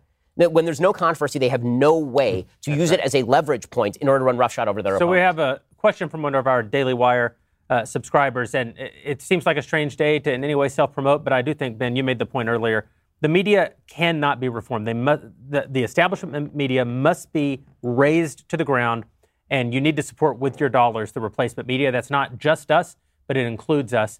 And hear from one of our subscribers who's done just that. Do you think that the verdict here gives us a good idea of what the Kyle Rittenhouse verdict will be? Candace? Oh, I mean, yes, I think it does. And that's why that was what was really hinging on this case for me, is it going to be mob rule? And right now it looks like in this country that's the way it's going. That the media now has the power to decide who is guilty and who is innocent based on their coverage of a case. And that's exactly what happened here. And I think, yes, sadly, yes. Here's Barack Obama cheering the decision, but adds that if we're being honest with ourselves, we know that true justice is about much more than a single verdict. There it is. There is the perpetual revolution. You saw some people on MSNBC were parroting almost that exact line. Not that this was injustice because it was the President of the United States putting his thumb on the scales. No, it was injustice because it could never be enough. Well, this is what Jason Johnson said. This is a direct quote from MSNBC's Jason Johnson. I'm not happy. I'm not pleased. I don't have any sense of satisfaction. I don't think this is the system working. This is the justice system trying to say, hey, this is one bad apple. So, I mean, talk about a non-falsifiable thesis. Yep. So if you convict him, all you're trying to do is just throw away the bad apple. But if you don't convict him, it's because America's racist. I mean, this is just pure Kafka trap, right? He was hoping the jury would come down and convict every cop in America of the murder. That's right. Well, because, by the way, this was not about Derek Chauvin, and this was not about George Floyd, and this was not about what happened when a guy's knee was on a neck or the neck area or the back or whatever. This was a referendum on the larger truth about all racial issues in America. That's what it came down to, and that's what the jurors had to rule on. And frankly, when they are considering the threats that they would face, when they are considering the threats to their lives, to their families' lives, I don't think they made the right decision. I don't think the evidence was there for the murder charge. But if we were in their shoes, I like to think we'd have the courage to stand up to the mob, but that's a scary thing. I would not have allowed, we were hoping for superhuman courage from this jury, because that's what it would require. Superhuman restraint, number one, to when they're not sequestered, to refrain from watching the news. And then also superhuman courage to say to yourself, I am doing this, like you said, for the sake of the republic, for the sake of justice. And if that means my life is ruined, I'm going to accept that. The idea that 12 people altogether, even just one person would say that, but 12 people altogether would have that kind of courage is hard to believe. I mean, for me, I think I could say right now, I wouldn't be in that boat because I wouldn't have allowed myself to get on the jury. Right. I would have said whatever I had to say to not be on it because I have to think, well, I got kids at home. I have a wife. Do I want to put them at risk here? The way that the fact that we even have to make those considerations demonstrates how perverse the system is at this point. That's right. Yeah. I mean, none of that says anything about the individual circumstances for the person who's actually on trial, right? If the story here is about the jury, or if the story here is about the Congress people outside, or if the story here is about the media, or if the story here is about anything except for the person who is on trial, then it ain't due process, right? It's due process in name only at that point, right? He went through the process and a verdict came down, and you respect the fact that he received legal due process, and there will be appeals, and he will get due process of law that way. But to suggest that the trial was the height of fairness in the midst of an environment where people are literally threatening to burn down the city in which you reside, and businesses are boarding up in preparation. Congressmen are threatening to. Congress people are threatening this. And it's not an idle threat. Last year, they burned down the city. Right. Yeah. Right? Well, and so you're in that same city. You're a resident of that same city. Yeah. And I don't know how you would expect this to go any other way, we really. can talk about appeals. I think we're in such a bad place as a country. I can no longer say that I have faith that a jury, especially this jury, was capable of coming to a just conclusion. We're also at a point in this society where I can no longer say with confidence that Derek Chauvin will ever face trial again. I'm not sure that they will allow this guy to ever face, to ever have the opportunity to have this thrown out. He may be walking into his death. I mean, this guy, the most hated man in America, a guy who, again, ubiquitous, that video in the weeks and months following the event, broadly hated, broadly viewed as a murderer by all Americans. I think fair to say when I first saw the video, my own reaction to it was like, yeah, 100%, absolutely terrible. Only in the months after, when you get more and more information, do you realize, oh yeah, this is why you cannot rush to judgment. You can't even believe your own eyes in these situations. What do you think the Republicans do now? I mean, I will say, I don't think they're going to just let him die in prison. Like, I don't think they're going to put him in with the general population and let him get killed. I'll just put that out there. You don't think so? No, I don't. I think they recognize. I think he actually has a chance on appeal, depending on who his judge is. I will say, by the way, the judge in this case, I mean, the judge made some decisions along the way in this case that I find very questionable. I mean, they're like if the appellate court is serious, which who the hell knows? Number one, change of venue was obviously called for. Like, this is the most obvious change of venue case ever. Literally ever. Yeah. And then beyond where do you that, put it? You put it in any. Take a pin and throw it in a map, right? I mean, like, it would at least be marginally better. Right? Exactly. Right. There was that. There was the entire first week of testimony is not probative in any way, right? The rule number one in Evidence 101 is that evidence that is presented in court has to have some value as to the truth or falsity of the proposition at issue, right? It has to be probative in some way. Is it proving the case against Chauvin or is it not proving the case against Chauvin? The entire first week of testimony was witnesses to the event talking about how they couldn't sleep, how upset they were, how difficult this was. I mean, that is textbook prejudicial testimony. That is textbook stuff. A normal judge would have said, I'm sorry, this has nothing, it's irrelevant, it's prejudicial, you can't allow that sort of stuff. A judge would have thrown out the third-degree murder charge, which again didn't apply. They convicted him on third-degree murder, which patently by the text of the statute does not apply. It was so controversial that originally it was thrown out, right? Originally it was thrown out, and appellate court said put it back, and then he had the ability to not put it back, and he was like, okay, fine, I'll go along with the appellate court. This judge, I think, routinely took the path of least resistance here, which is why when he was asked about the Maxine Waters thing, he didn't say, okay, mistrial, because then he would have taken the flak. Instead, he said, there might be a solid case for mistrial for the appellate judge. You know what it reminded me? It was a show trial. This reminded me, Bush actually, George W. Bush did this with McCain-Feingold, where he said, look, this might not be constitutional, but I'll let the courts settle that. And he signed the law. He's supposed to defend the Constitution, too, but he said, I don't want to take the flak, so I'll let the courts do it. That, to me, is what this judge did. He said, an appeals court might think this is due for a mistrial, but, for me, there's no way they heard what this congressman said, one of the most famous politicians in America. There's no way they're going to hear what the president says tomorrow. Let the appeals court deal with it. Kicking the can down there, it's such a dereliction of duty. But no appellate judge is going to... No. And somewhere along the line, we're also facing a crisis of cowardice. There's very little courage in this country. There's very little courage, especially on our institutions. And you need some people with some courage who are willing to do the right thing simply because it's the right thing, even if you stand to gain nothing from it. Yeah. And we don't have leaders like that in this country. We need a national day of no. Well, this is what I want to know. I want to know what the Republicans do now. Where do they stand? Does anybody stand up and say, whether this guy was guilty or not, this has been an absolute abuse by our governing classes? Does anybody on the right have the... There might be like three guys on the right, Republicans that might have the courage to do that. Because I love Ted Cruz, but I had him on the show, and he cannot say that Black Lives Matter is a criminal terrorist organization. He can't get the words out of his mouth. It's Black Lives Matter.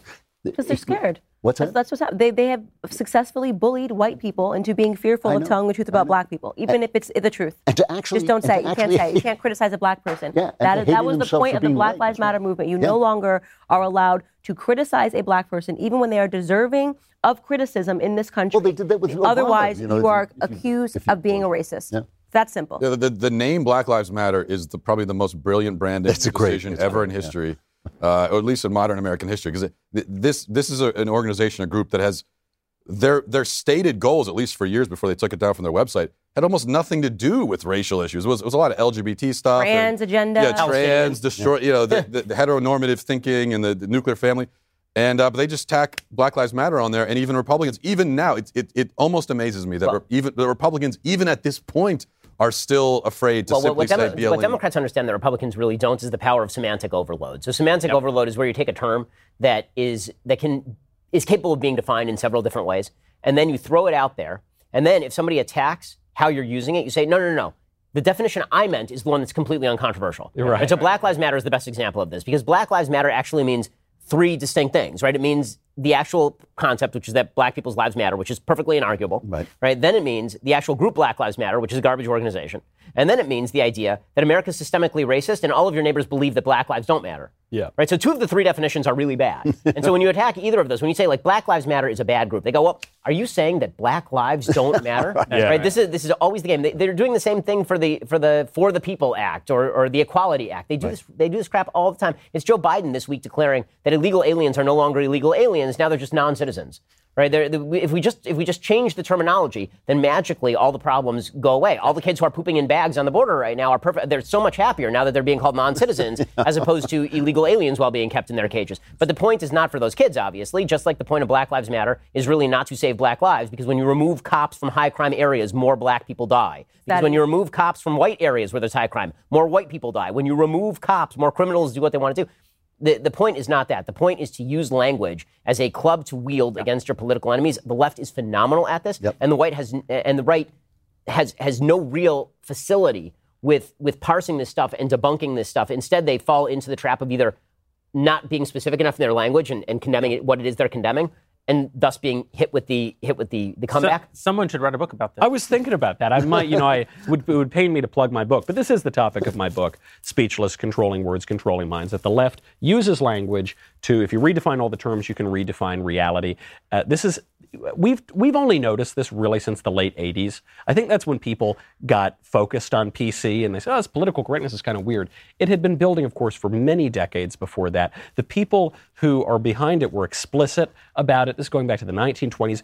By the way, really brilliant theorists, really brilliant leftist thinkers who had very evil intentions. But I actually think they understand free speech very well. I think they understand censorship very well. I think they understand politics very well and have been very successful at it. So they do that sort of thing. And they convince the right, basically, to either go along with their plans and use all their terms, or to kind of throw our hands up and say, oh, please don't make me engage in this. And it gets to what we were talking about earlier. Courage is a virtue. I know we're told now it's toxic and masculine or whatever. Courage is a virtue. Courage is the prerequisite for all of the other virtues. If you don't have courage, doesn't matter what ideas maybe you kind of have in your mind. If you're not willing to actually effect them in the politics, then that and $1.50 will get you a cup of coffee. Every virtue, courage is every virtue at its testing point, I think was C.S. Lewis's phrase. Yeah. And I think the terrible thing now is they've put us in a position. You used to be able to say to people, keep your head down, don't get the good grades and all this stuff. You can't. Every moment. It requires ordinary people to be heroes now, because if you can't go into your boss and say, I'm not going to listen to you tell me that I'm bad because I'm a white person. If you can't say to your professor, what you're saying actually isn't true, they'll just keep on and they'll spread. I mean, they moved the bar really, really quickly. They kept moving the goalposts. They went from be polite, right? Just be polite, just be nice. Yeah. So don't get too confrontational. Just be polite. They moved from that to speech is violence, and then they moved from speech is violence to silence is violence.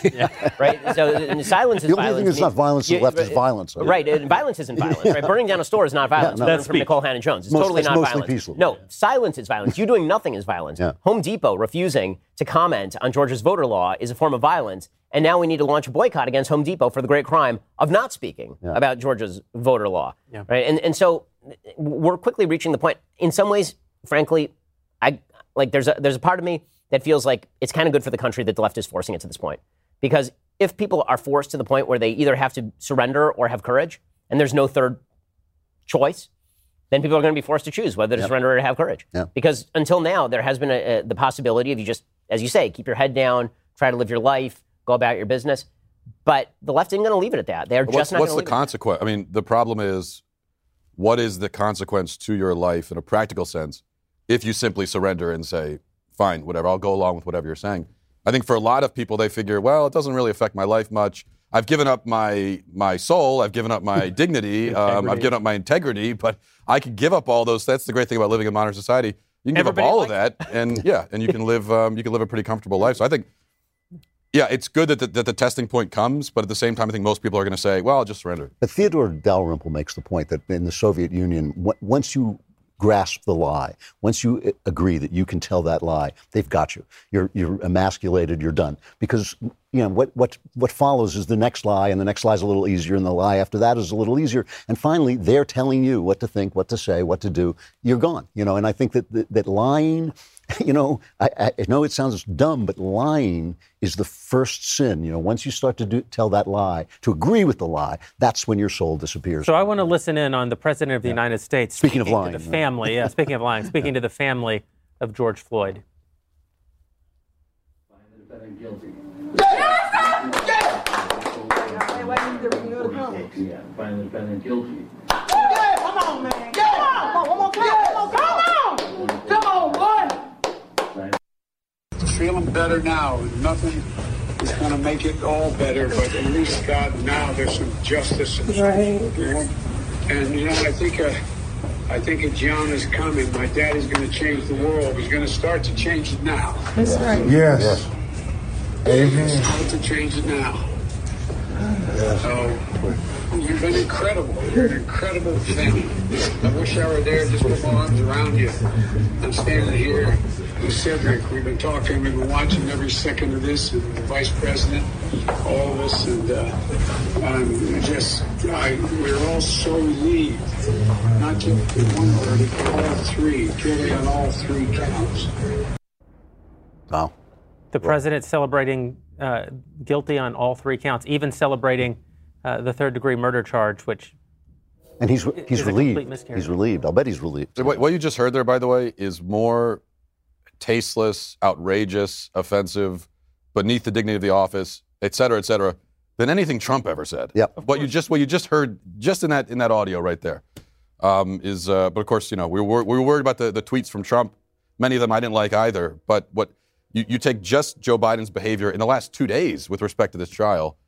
Far worse, I think. Man, I don't miss Senator Joe Biden, who was just so against Black Americans and criminality. Senator Joe Biden, the author of the 3 Strikes Bill. It's nice that he's relieved now as the president.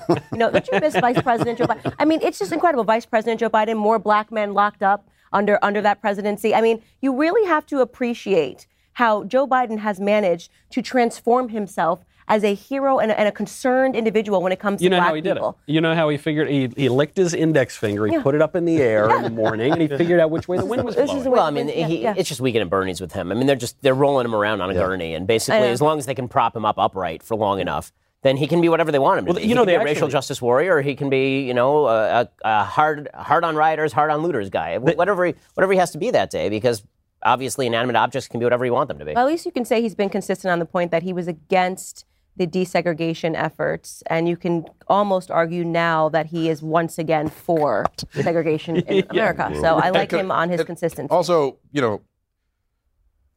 he says to George Floyd, they're incredible, great family. He did the same thing with Jacob Blake. He went and said, great, wonderful family. I'm not so sure about that. I mean, if you've got, this is a family member with Jacob Blake breaking into a woman's home, raping her, allegedly. George Floyd, the horrible things he did. I don't. The celebration of the men is a problem.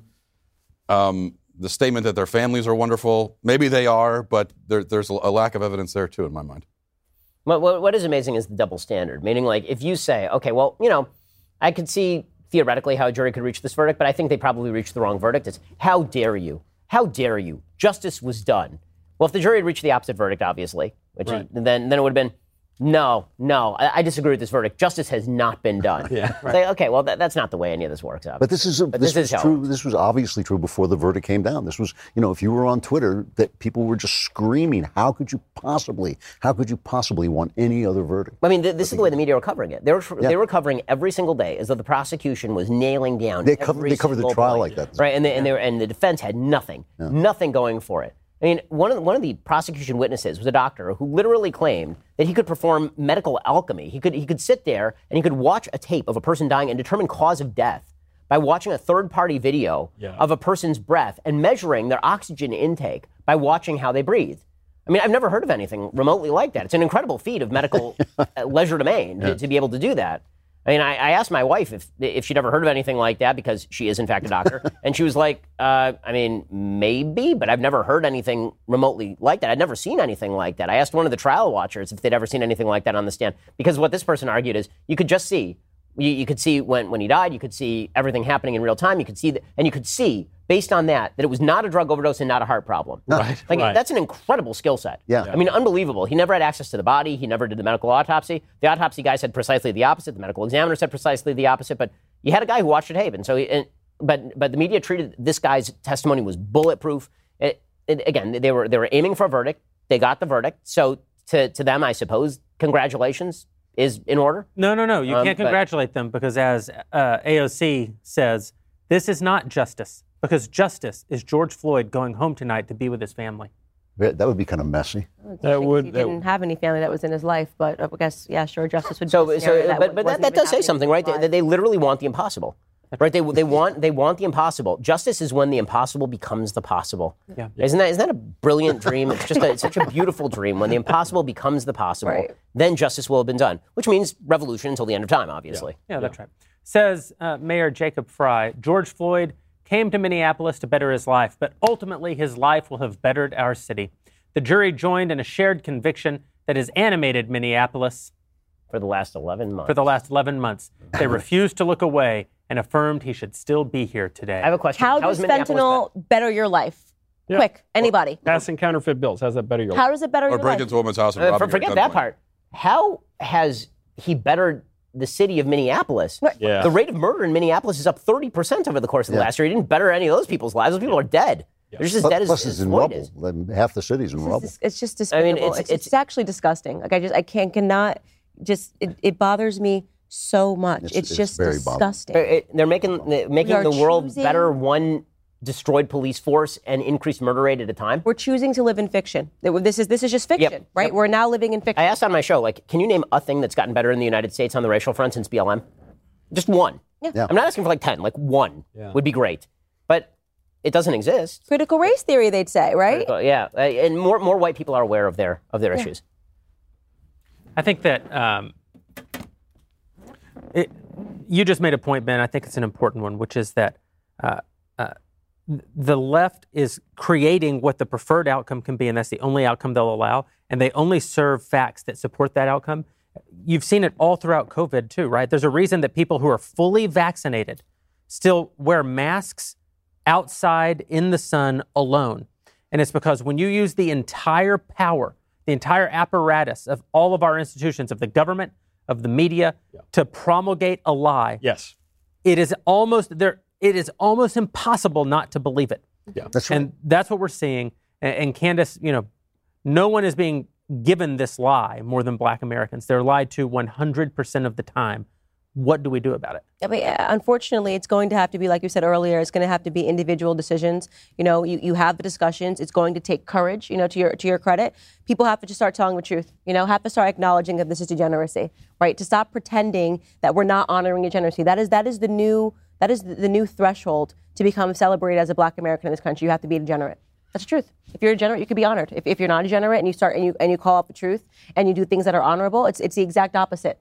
I can't think of a Black person that is celebrated in Black America that does not partake in some form of it does not back degenerate causes. You know what I'm saying? Even LeBron James, incredible athlete. He should be honored for his athletic ability, all of these things. He gets and he says, Black people can't even walk down the street. Can't even walk down the street. We can't even walk down the street without having to face white people. We're being hunted down by white people.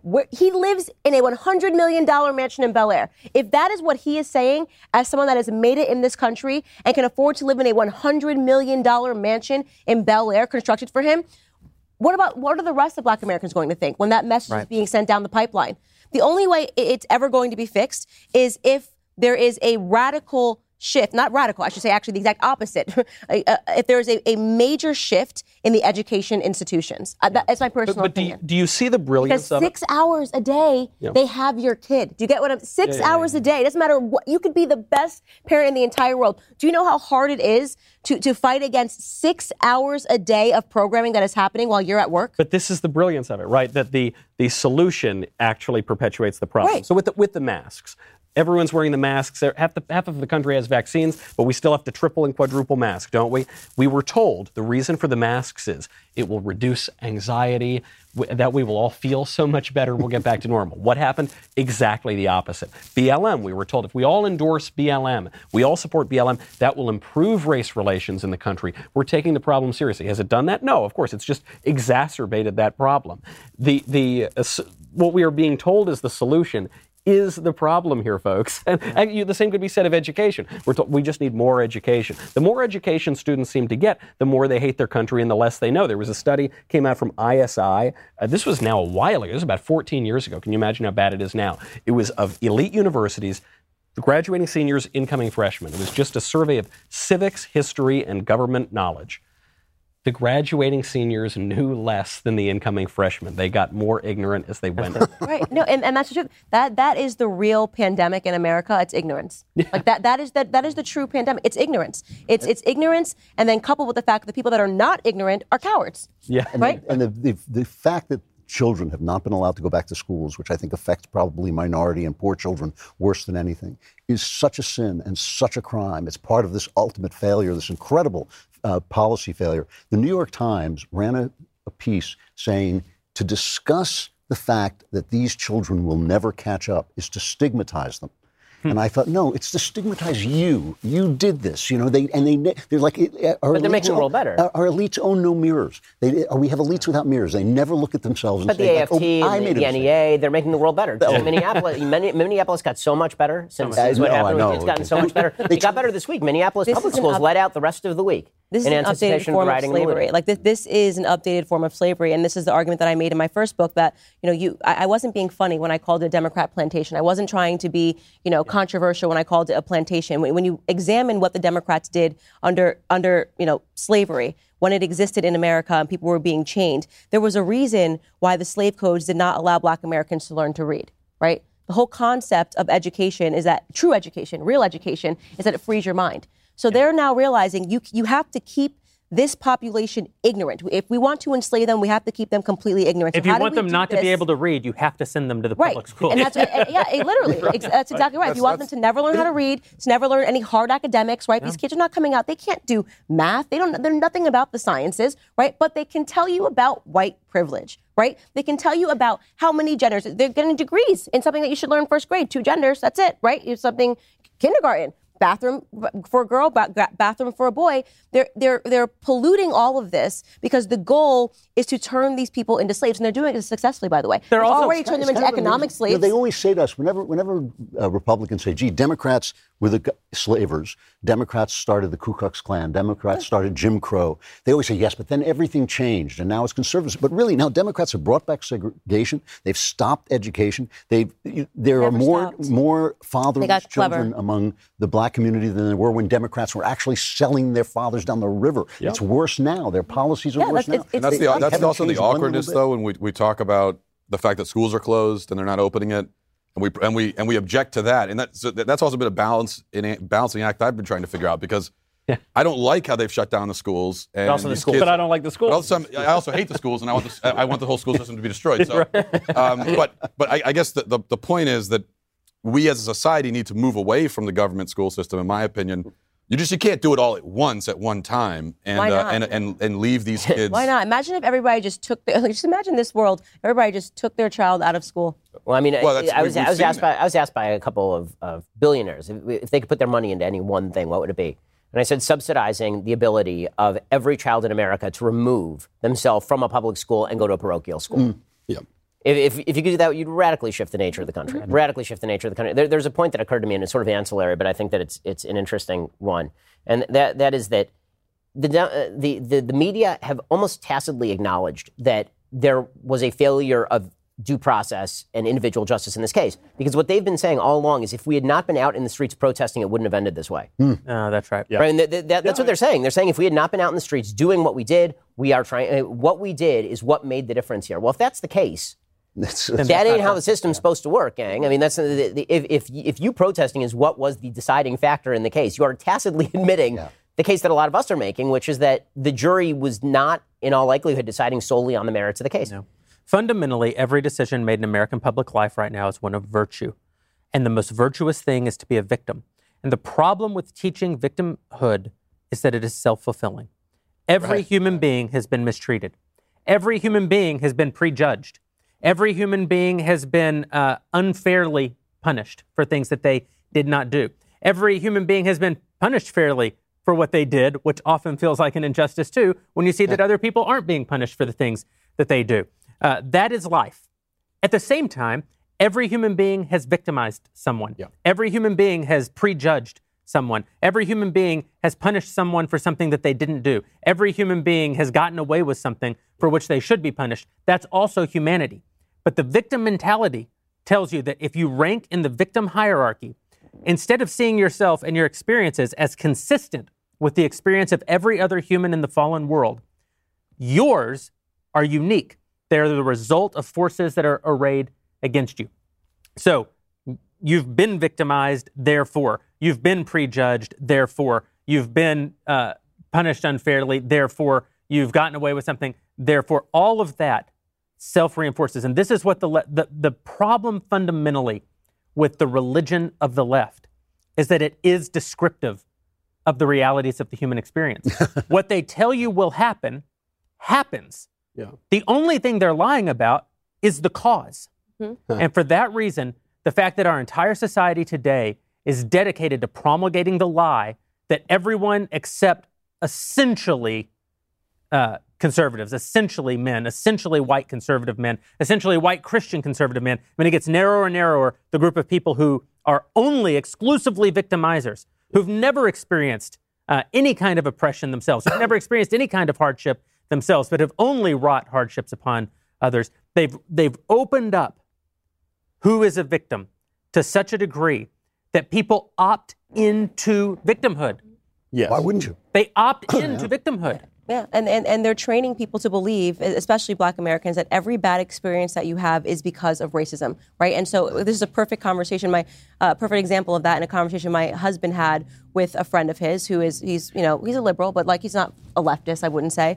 And he wanted to talk to him about, the race issues and kind of some of the things that I've said. And he said, I have to say to you, he's half Black, half white. He said, I have to say to you, George, that I have had experiences, as a Black person. And George said, well, give me an example. And he said, has it ever, I was standing outside and somebody just handed me their keys and assumed I was the valet. And George said, do you know that's happened to me before too? Yeah. As a white man. Like they don't understand that these things. I have been in a store before and saw a white girl and said, could you get me this size? I just thought she worked at the store. It had nothing to do with the race. I just happened to be at a time where, for whatever reason, maybe it was the way she was standing, hovering, I thought she worked at the store. But now you have Black Americans that are being taught that every time something like that happens to them, it's because you're Black. Right. It's because you're Black that person thought you were the valet. It's because you're Black that person cut you off at the light. All of these mundane experiences, humane experiences that we all go through, are now being massaged by the institutions and saying, well, that's exclusively happening because of race. Well, they're being perceived only according to that lens. And I think you're totally right, Jeremy. I think this is all about virtue. And what you are seeing is a perfect inversion of the virtues, the traditional virtues, also known as the actual virtues. The left is faithless, openly fatalistic, deeply uncharitable toward everybody, but even think of humility. I mean, we now celebrate pride. And I'm not just talking about some guys wearing weird costumes on Coney Island. Pride has become a leftist virtue as opposed to the true virtue of humility. Patience is a virtue, but we're now told to be patient is to permit injustice to go on. We now need to be reckless and impatient all the time. Temperance, whatever happened to temperance? All of the virtues, you could name any of them, the left has totally inverted, and it has... There is an established state church of leftism, I think no question about it. Some of this goes back to, you saw some of this with the talk of the bullying epidemic in schools. Yeah. And I used to get in a lot of trouble when I would make this point about the bullying epidemic, which is, first of all, to your point, everyone's a victim and a victimizer. So when you talk about the bullying epidemic, it never made a lot of sense because it makes it sound like there's this group of bullies and they're the epidemic and then there's the bullied kid. Well, no, every kid bullies and every kid has also been bullied. So rather than focusing all of our energy on trying to stop the bad bullies from being so evil, maybe we should teach kids how to cope with these universal human experiences. A lot of that goes down to virtue.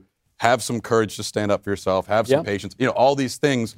But we can't look at it through that lens because, of course, that's victim. Then we call that victim blaming, and we're not allowed to do that. No, there's a point that I was speaking with Jordan Peterson about this recently, and Jordan we were talking about the fact that Ta-Nehisi Coates had essentially modeled Red Skull in the new Captain America comic on Jordan. I mean, very clearly so.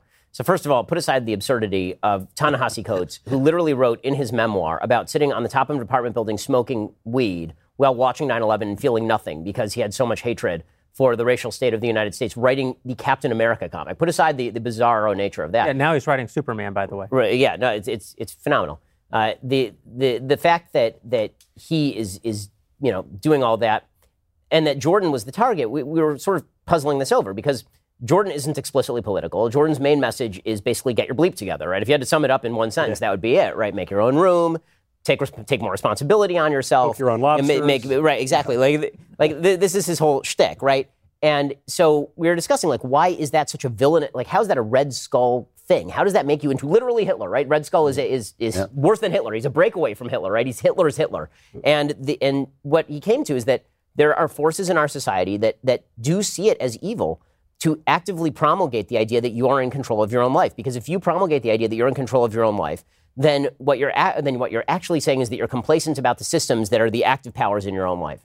And you are taking away the impetus from the left and from the utopians in remaking those systems. You're saying you should really work on yourself first. You should really do all the things in yourself first and stop worrying so much about the systems. Then later we can work together to try and change those systems. But that's evil. That's you being a collaborator in systems of evil because you're telling people to focus in on the things that actually bring them success within a system that needs to be torn down. Yeah, to Michael's point, Ibram Kendi actually came out and said salvation theology is evil because once you have a set of values and there are people who don't fulfill those values and they are excluded. Like people who, I don't know, hold pregnant women at gunpoint while they ransack their house, they suddenly are looked down upon for some reason. And I think that actually is when you have values. I mean, look, these are not the first people. These points were being made in the 18th century. These are not the first people to say, once you have morals, some people are going to be blamed, and maybe just getting rid of the morals will solve the problem. Yeah. We have to say goodbye to Candace. She is off to do a hit on Tucker Carlson. Bye-bye. So if you want more wonderful Candace insights, unfortunately you can't get them here. Head on over to Fox News, where Candace will be at the top of the hour with Tucker. Candace, thanks for hanging out with us. Thanks, guys. Good to see you. We're still waiting remarks from the president and apparently the vice president. This is another thing about the Joe Biden presidency that's so unique and so strange to me, is that he can never just appear as president. It is this co-presidency. So we're awaiting remarks from the president and the vice president. Like, you remember I've never seen anything like it. That's unbelievable. They're actively transitioning her into the presidency while he's alive. It's an amazing thing. Right? Like, can you imagine? I mean, put aside Trump and Pence, because that's a relationship all of its own. But can you imagine even Barack Obama doing this with Joe Biden? Well, he wouldn't deign to be in a room with Joe Biden for something like this. Are you kidding me? Did you see what happened just over the last couple of days? What let him talk to a reporter, and even underneath the mask, so you could barely hear it, but you heard he says, "What was that?" You zoom in. He refers to the border crisis. Right. The White House has assiduously avoided using the term crisis. So a reporter asks Jen Psaki in the briefing room, "Hey, the big guy's calling it a crisis now." She says, "No. It is not the position of the White House that this is a crisis." Wow. And you know what? She's right. Yeah. Because Joe Biden ain't running that White House. By the way, we all know the wrong person. It's a waste. Honestly, it's a waste of time to wait for Biden and wait for Harris, because we already know what they're going to say. Right. What they're going to say is that justice was done today, but it's only the first step on our road toward great restorative justice, and the ills of the country can never be healed by this. This won't bring George Floyd back, but this is a step in the right direction. And now what we need is comprehensive police reform and equity in all of our institutions. Done. It just saved you an hour. Yeah. You did. I would put money. A little too clear. You spoke that a little too clearly, I think. You didn't have enough weird cackles in there for the Kamala part, or sort of spacey digressions for Joe. So what happens? These guys are taking the fun out of human corruption. I used to find human corruption hilarious, but now it's just too much. When they start winning, that's the part where it's comedy to tragedy. It's like an overdose. It's too much of a good thing. The beauty about believing in actual original sin is that in some ways they're always winning. Yes. Like, I've been thinking a lot about the collapse of Christian America. And I think, well, Christian America in some ways has it coming. I'm with you 100%. Because Christian America has made an idol of America. Yeah, Christian America has taken the greatest gift that God has ever given to man, the greatest secular gift that God has ever given to man, I should say, and the greatest accomplishment by man's hand in the history of man. And they've turned that into their golden calf. Like, we've made the best golden calf that has ever been made, and that is true. The one doesn't necessitate the other. Yeah. Except because original sin exists, it will always result in the other. Great line is C.S. Lewis, where he says it's a good time to hit a guy if you're, when they're in the screw tape letters where the demons are trying to corrupt people. He says a good time to corrupt people is in middle age when they become successful because they think they're making their way in the world, but the world is really making its way in them. And I think that that's exactly what happened to the church in America. They had it so easy. They had all the respect. They had all the power you could ask for.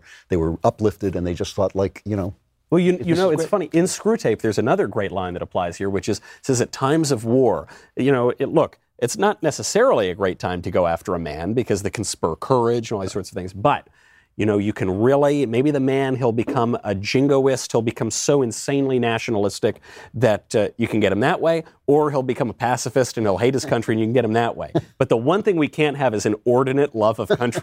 Because love of country, patriotism, is an extension of filial piety. It is perfectly right to love your country, but you're right, you can make an idol out of this sort of thing. Yeah. And we know what happens when people make idols. Yeah. If you want to save America, as sort of the unique gift that God has given, you actually have to, and this ties into the entire conversation tonight, you have to remember that you are an individual.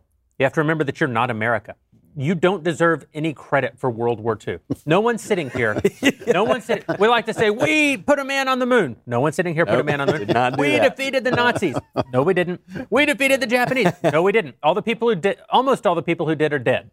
Yeah. Those individuals showed great courage. Now, it's not wrong of us to have pride in the accomplishments of our fathers. Gratitude, perhaps. Gratitude for the accomplishments of our fathers. It is wrong for us to assume credit for the victories of our fathers. We have not earned those victories. We've not earned that credit. If you want, America as we've traditionally understood it, if you want Christianity in this country or religion in this country as we have historically, religious freedom in this country as we have historically understood it, you have to be as great as all the people who actually earned those things. Their achievements are actually an accusation. They're an actual call to responsibility. That's the right. fact that our fathers did that means that we have to at the very least, tell HR that, no, I'm not going to curse whiteness. That's right. You have to show even the most small modicum of courage. I do want to clarify, though. So, we don't get to claim their accomplishments like Washington and Jefferson, all that. Does it make us great if we just rip down all their statues? Yeah, that's a good. That's it. Okay, good. Part of the problem for the church is that our threats that we face are mostly spiritual. We don't have those physical outward threats that force you to make that choice. Like even Christians still today face some of the worst persecution in 2,000 years of church history in other parts of the world, where there are so many cases you could point to. But there's one case a few years ago in Egypt. The Christians were on a bus on the way to a monastery in the desert to pray, and some jihadists stopped them, pulled them off the bus, and asked each one of them individually, "Are you a Christian?" And if they said yes, they were shot and killed. And that's one of those moments where it's like, this really is the time to choose. Am I going to be a Christian or not? And we don't really we don't have situations like that, so we can kind of float our way through the culture without ever facing that external threat where we have to make that choice. But this is a place where conservatives really need to start doing something that is very counter-conservative, which is we really need to unify collectively. Because there is a certain sort of solidity in numbers. We're very individualistic. We've talked a lot about individualism tonight and the value of seeing yourself as an individual as opposed to a member of a tribe of mutable characteristics. But it's very difficult if you're the one employee at your company to get up and say something and then get fired. What we actually need are broad movements of people in the United States to basically be the Wobblies. Like, okay, fine, you're going to fire this guy. We're all going to leave. Yeah. Right? It is about creating community, but at the actual level of community. Correct. Not online community, not hypothetical community. Right. It's about forming connections. And this is a place where the conservative community has really failed because conservatives used to leave it to the church to do that. Right. And churches, especially over the last year, since they've been forcibly disbanded by the federal government, the churches have lost a lot of capacity to do that. And they've lost a lot of the internal cohesion that conservatives used to find in community. And so we're going to have to find some ways. I think, honestly, we should be doing that at Daily Wire. I think that over the course of the coming years, we at Daily Wire should be finding ways where we can bring people together so they feel a sense of community and they feel a sense of solidarity and feel a sense of solidity. Yeah, we should. That if they stand up, we're all going to stand up at the same time. We should point out that having courage does not mean sticking your head in the cannon's mouth. It means strategizing and gathering together. Prudence is a virtue too. That's one thing. Prudence. Exactly. I think we probably all get this all the time. But when you go out to speak or something and you meet people who are followers of the Daily Wire, one thing I often hear is, I like listening to you because I'm just, it lets me know that I'm not alone. And I feel like I'm alone. And you hear this, especially on college campuses all the time.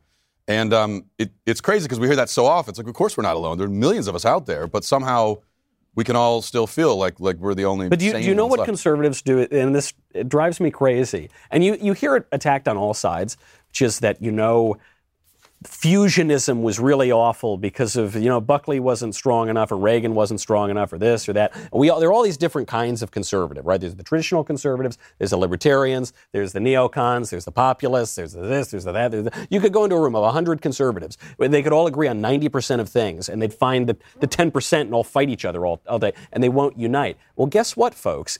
I'm not saying that I don't think the conservative coalition that existed, say, from the end of the Second World War through the end of the Cold War, I don't think that exactly is going to be the future. But there has to be a coalition because there ain't enough other traditionalists or libertarians to make a coalition. Yeah. And I think that, but there is something to, I think even the notion of physical togetherness. I think that what you saw over the last year from the left that was so transformational is that, and greenlit by our corrupt media and our corrupt public health establishment, who said that in the middle of the pandemic it was totally fine to congregate so long as you weren't mentioning Jesus. Really, I mean that's really what it was. You could mention racial justice, but if you mention God, back home with you.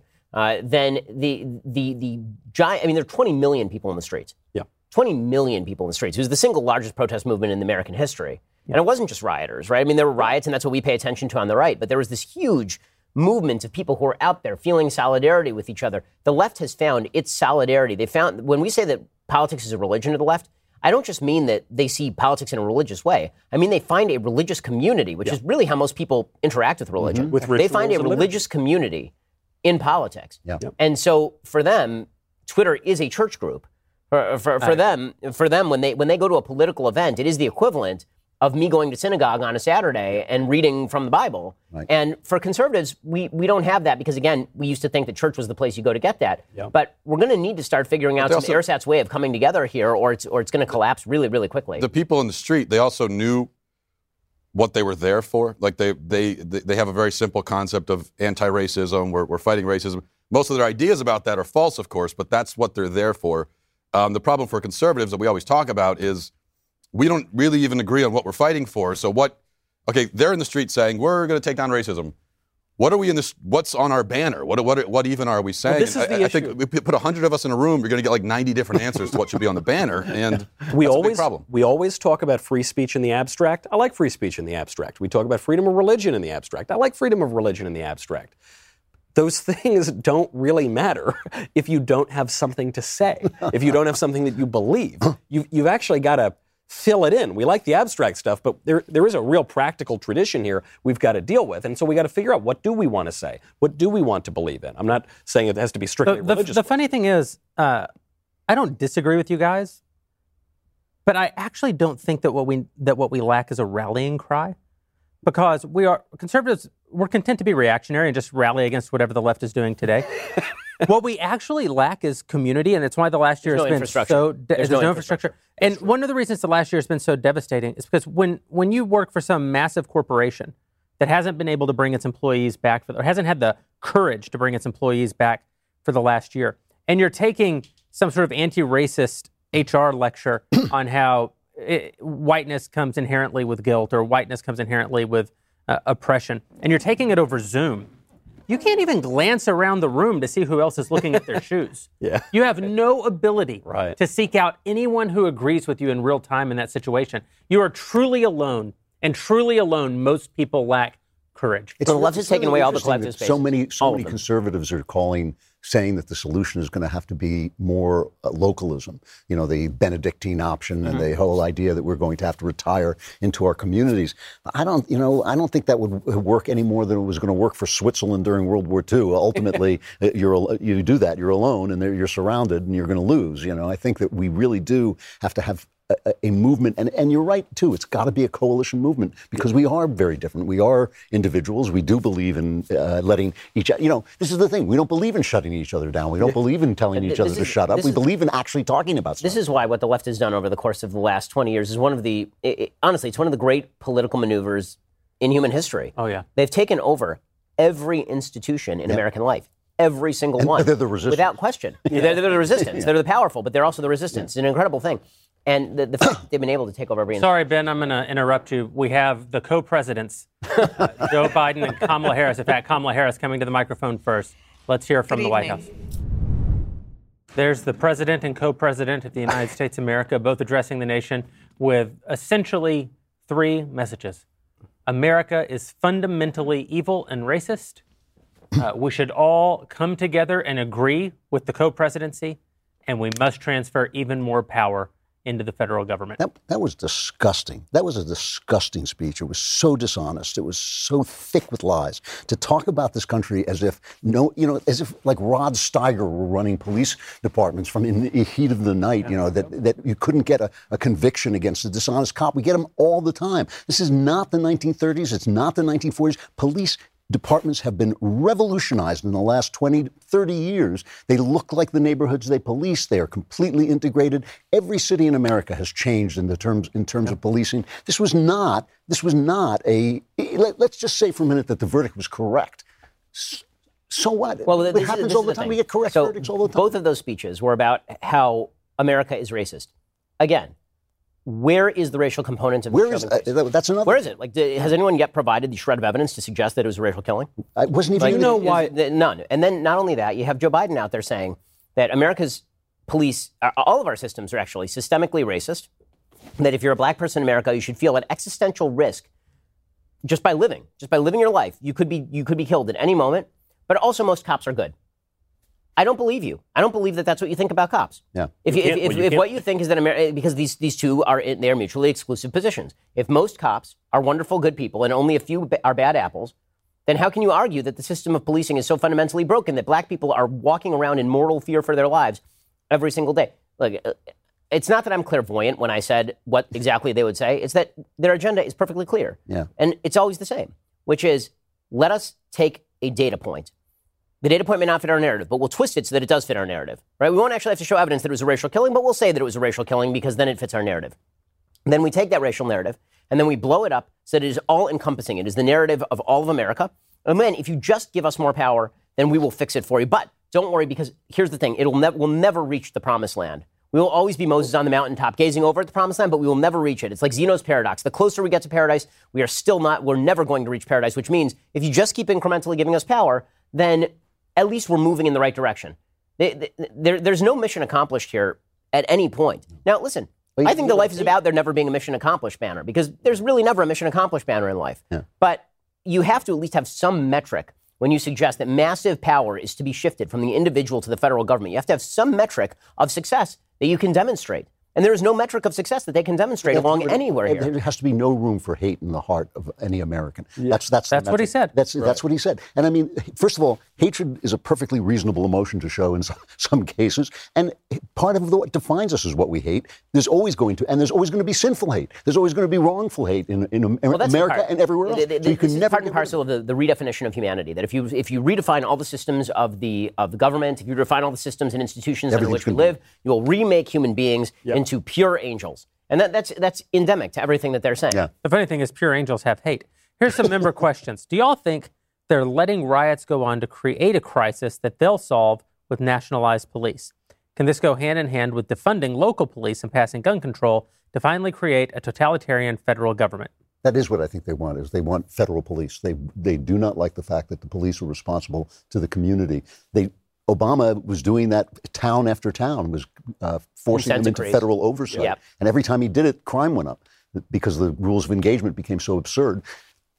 Local policing is one of the great things that America has. The fact that you have if you live in Nashville, you have the Nashville police. They know the community. They're responsible to the community. The federal government hates that. They hate people. They hate the people. They hate the people. They do not trust the people. They don't respect the people. They think the people should not be making their own decisions. They think the problem, the endemic racism, is not in the government. It's not in the system of government. It is in the people. They do not like the very idea. When you talk about individuals, they hate that. They hate the idea that we are a mass of individuals, each with his own desire to make our lives better, which is what powers America, what's made America great. This, by the way, is the next great conflict. And they just despise it. The next great conflict is going to be federal state.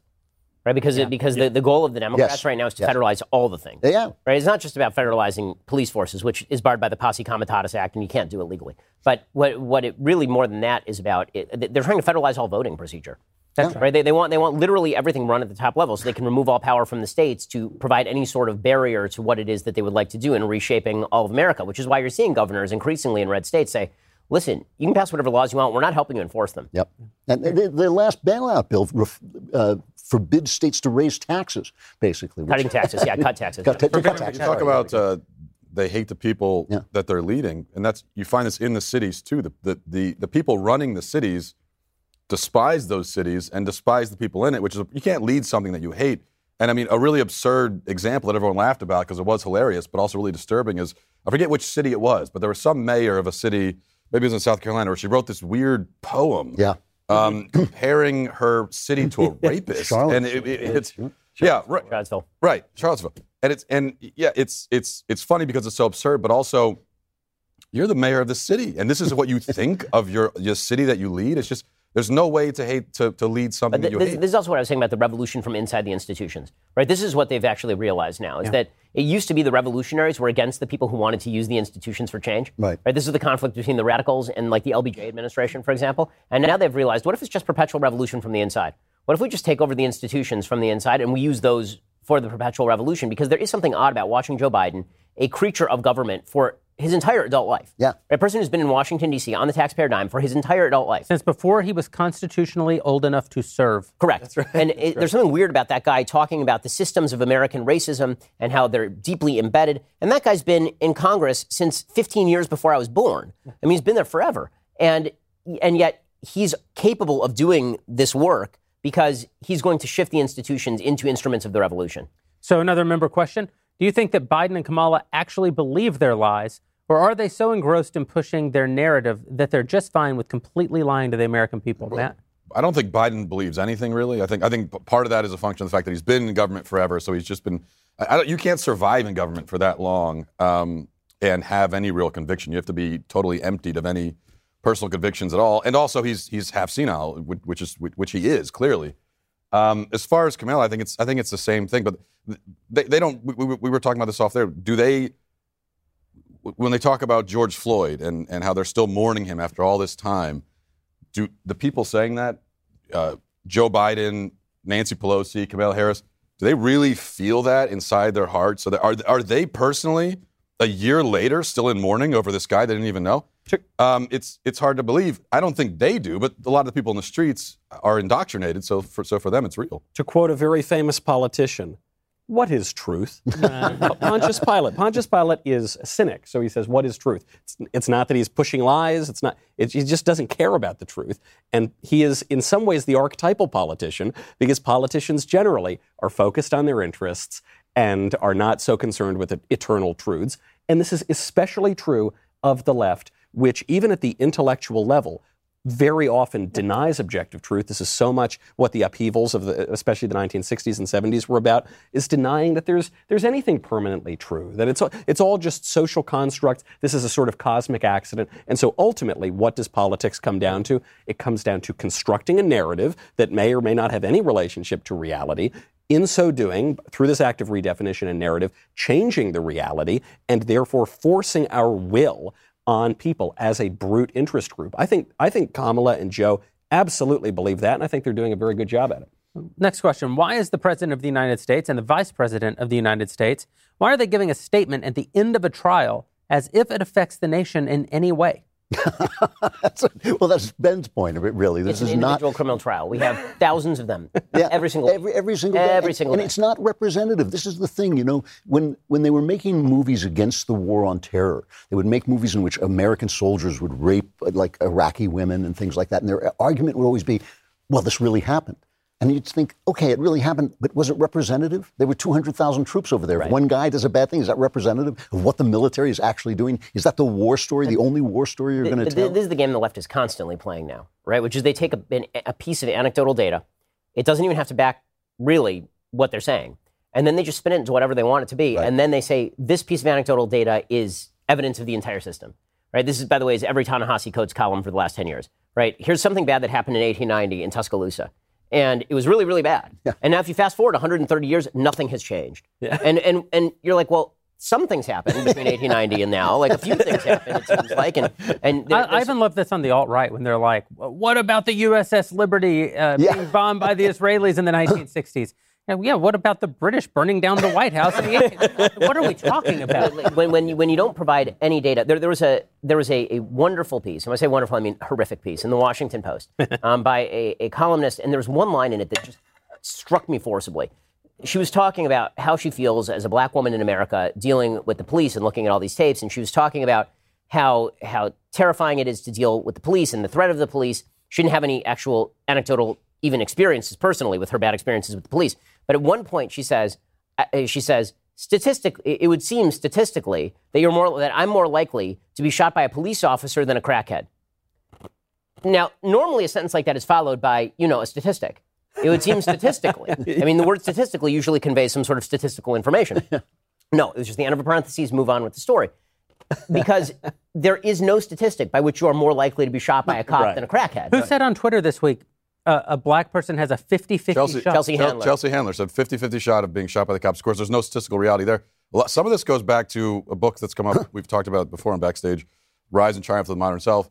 And he talks about the the birth of psychological man, and that's what we are. If something seems psychologically to be true, if it seems true to you, then that's all that matters. The statistics don't play into it. So the terrible thing about that is that's what racists tell me too. When people who don't like black people will say to me, well, in my experience, this has happened and that's happened. You go like, well, maybe that's not the whole world. But they say the same thing. It's my lived experience. How can you argue? You know, getting back, though, to the questioner, I do think we have to correct the questioner because they said, well, why are the president and vice president making a statement now after the trial's over, after it doesn't matter?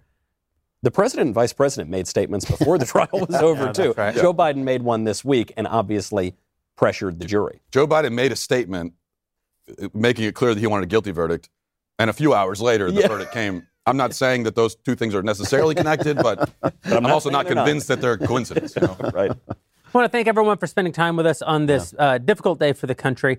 A special thank you to our DailyWire.com subscribers who make it possible for us to bring you the show today ad-free. We didn't think it would be appropriate to have ads in an episode where we were dealing with such sensitive subject matter. So a big thank you to our DailyWire.com subscribers. You can join them over at DailyWire.com. We talked a lot on this show about building community. We would love for you to be a part of the community that we're building at the Daily Wire. It's just our first step is creating this subscription platform where our members can not only interact with us, interact with our content, but more and more as our technology evolves, we'll be able to interact with each other. Obviously, it's going to take more than that. You need to create community right where you are, too. So right after you log into dailywire.com and become a subscriber, go talk to one of your neighbors. Go back to your church. Talk to the people who are actually in your community. Help them be better. Get them to help you be better. We're not going to retake America through politics alone. We're only going to take back America if we deserve her. And we only deserve her if we fight the battle against actual original sin, the sin that is within. We'll be seeing you guys next week for the President's State of the Union address. And, of course, these guys. These guys will all be seeing you right back here tomorrow. We're so excited. Yeah. Thanks a lot.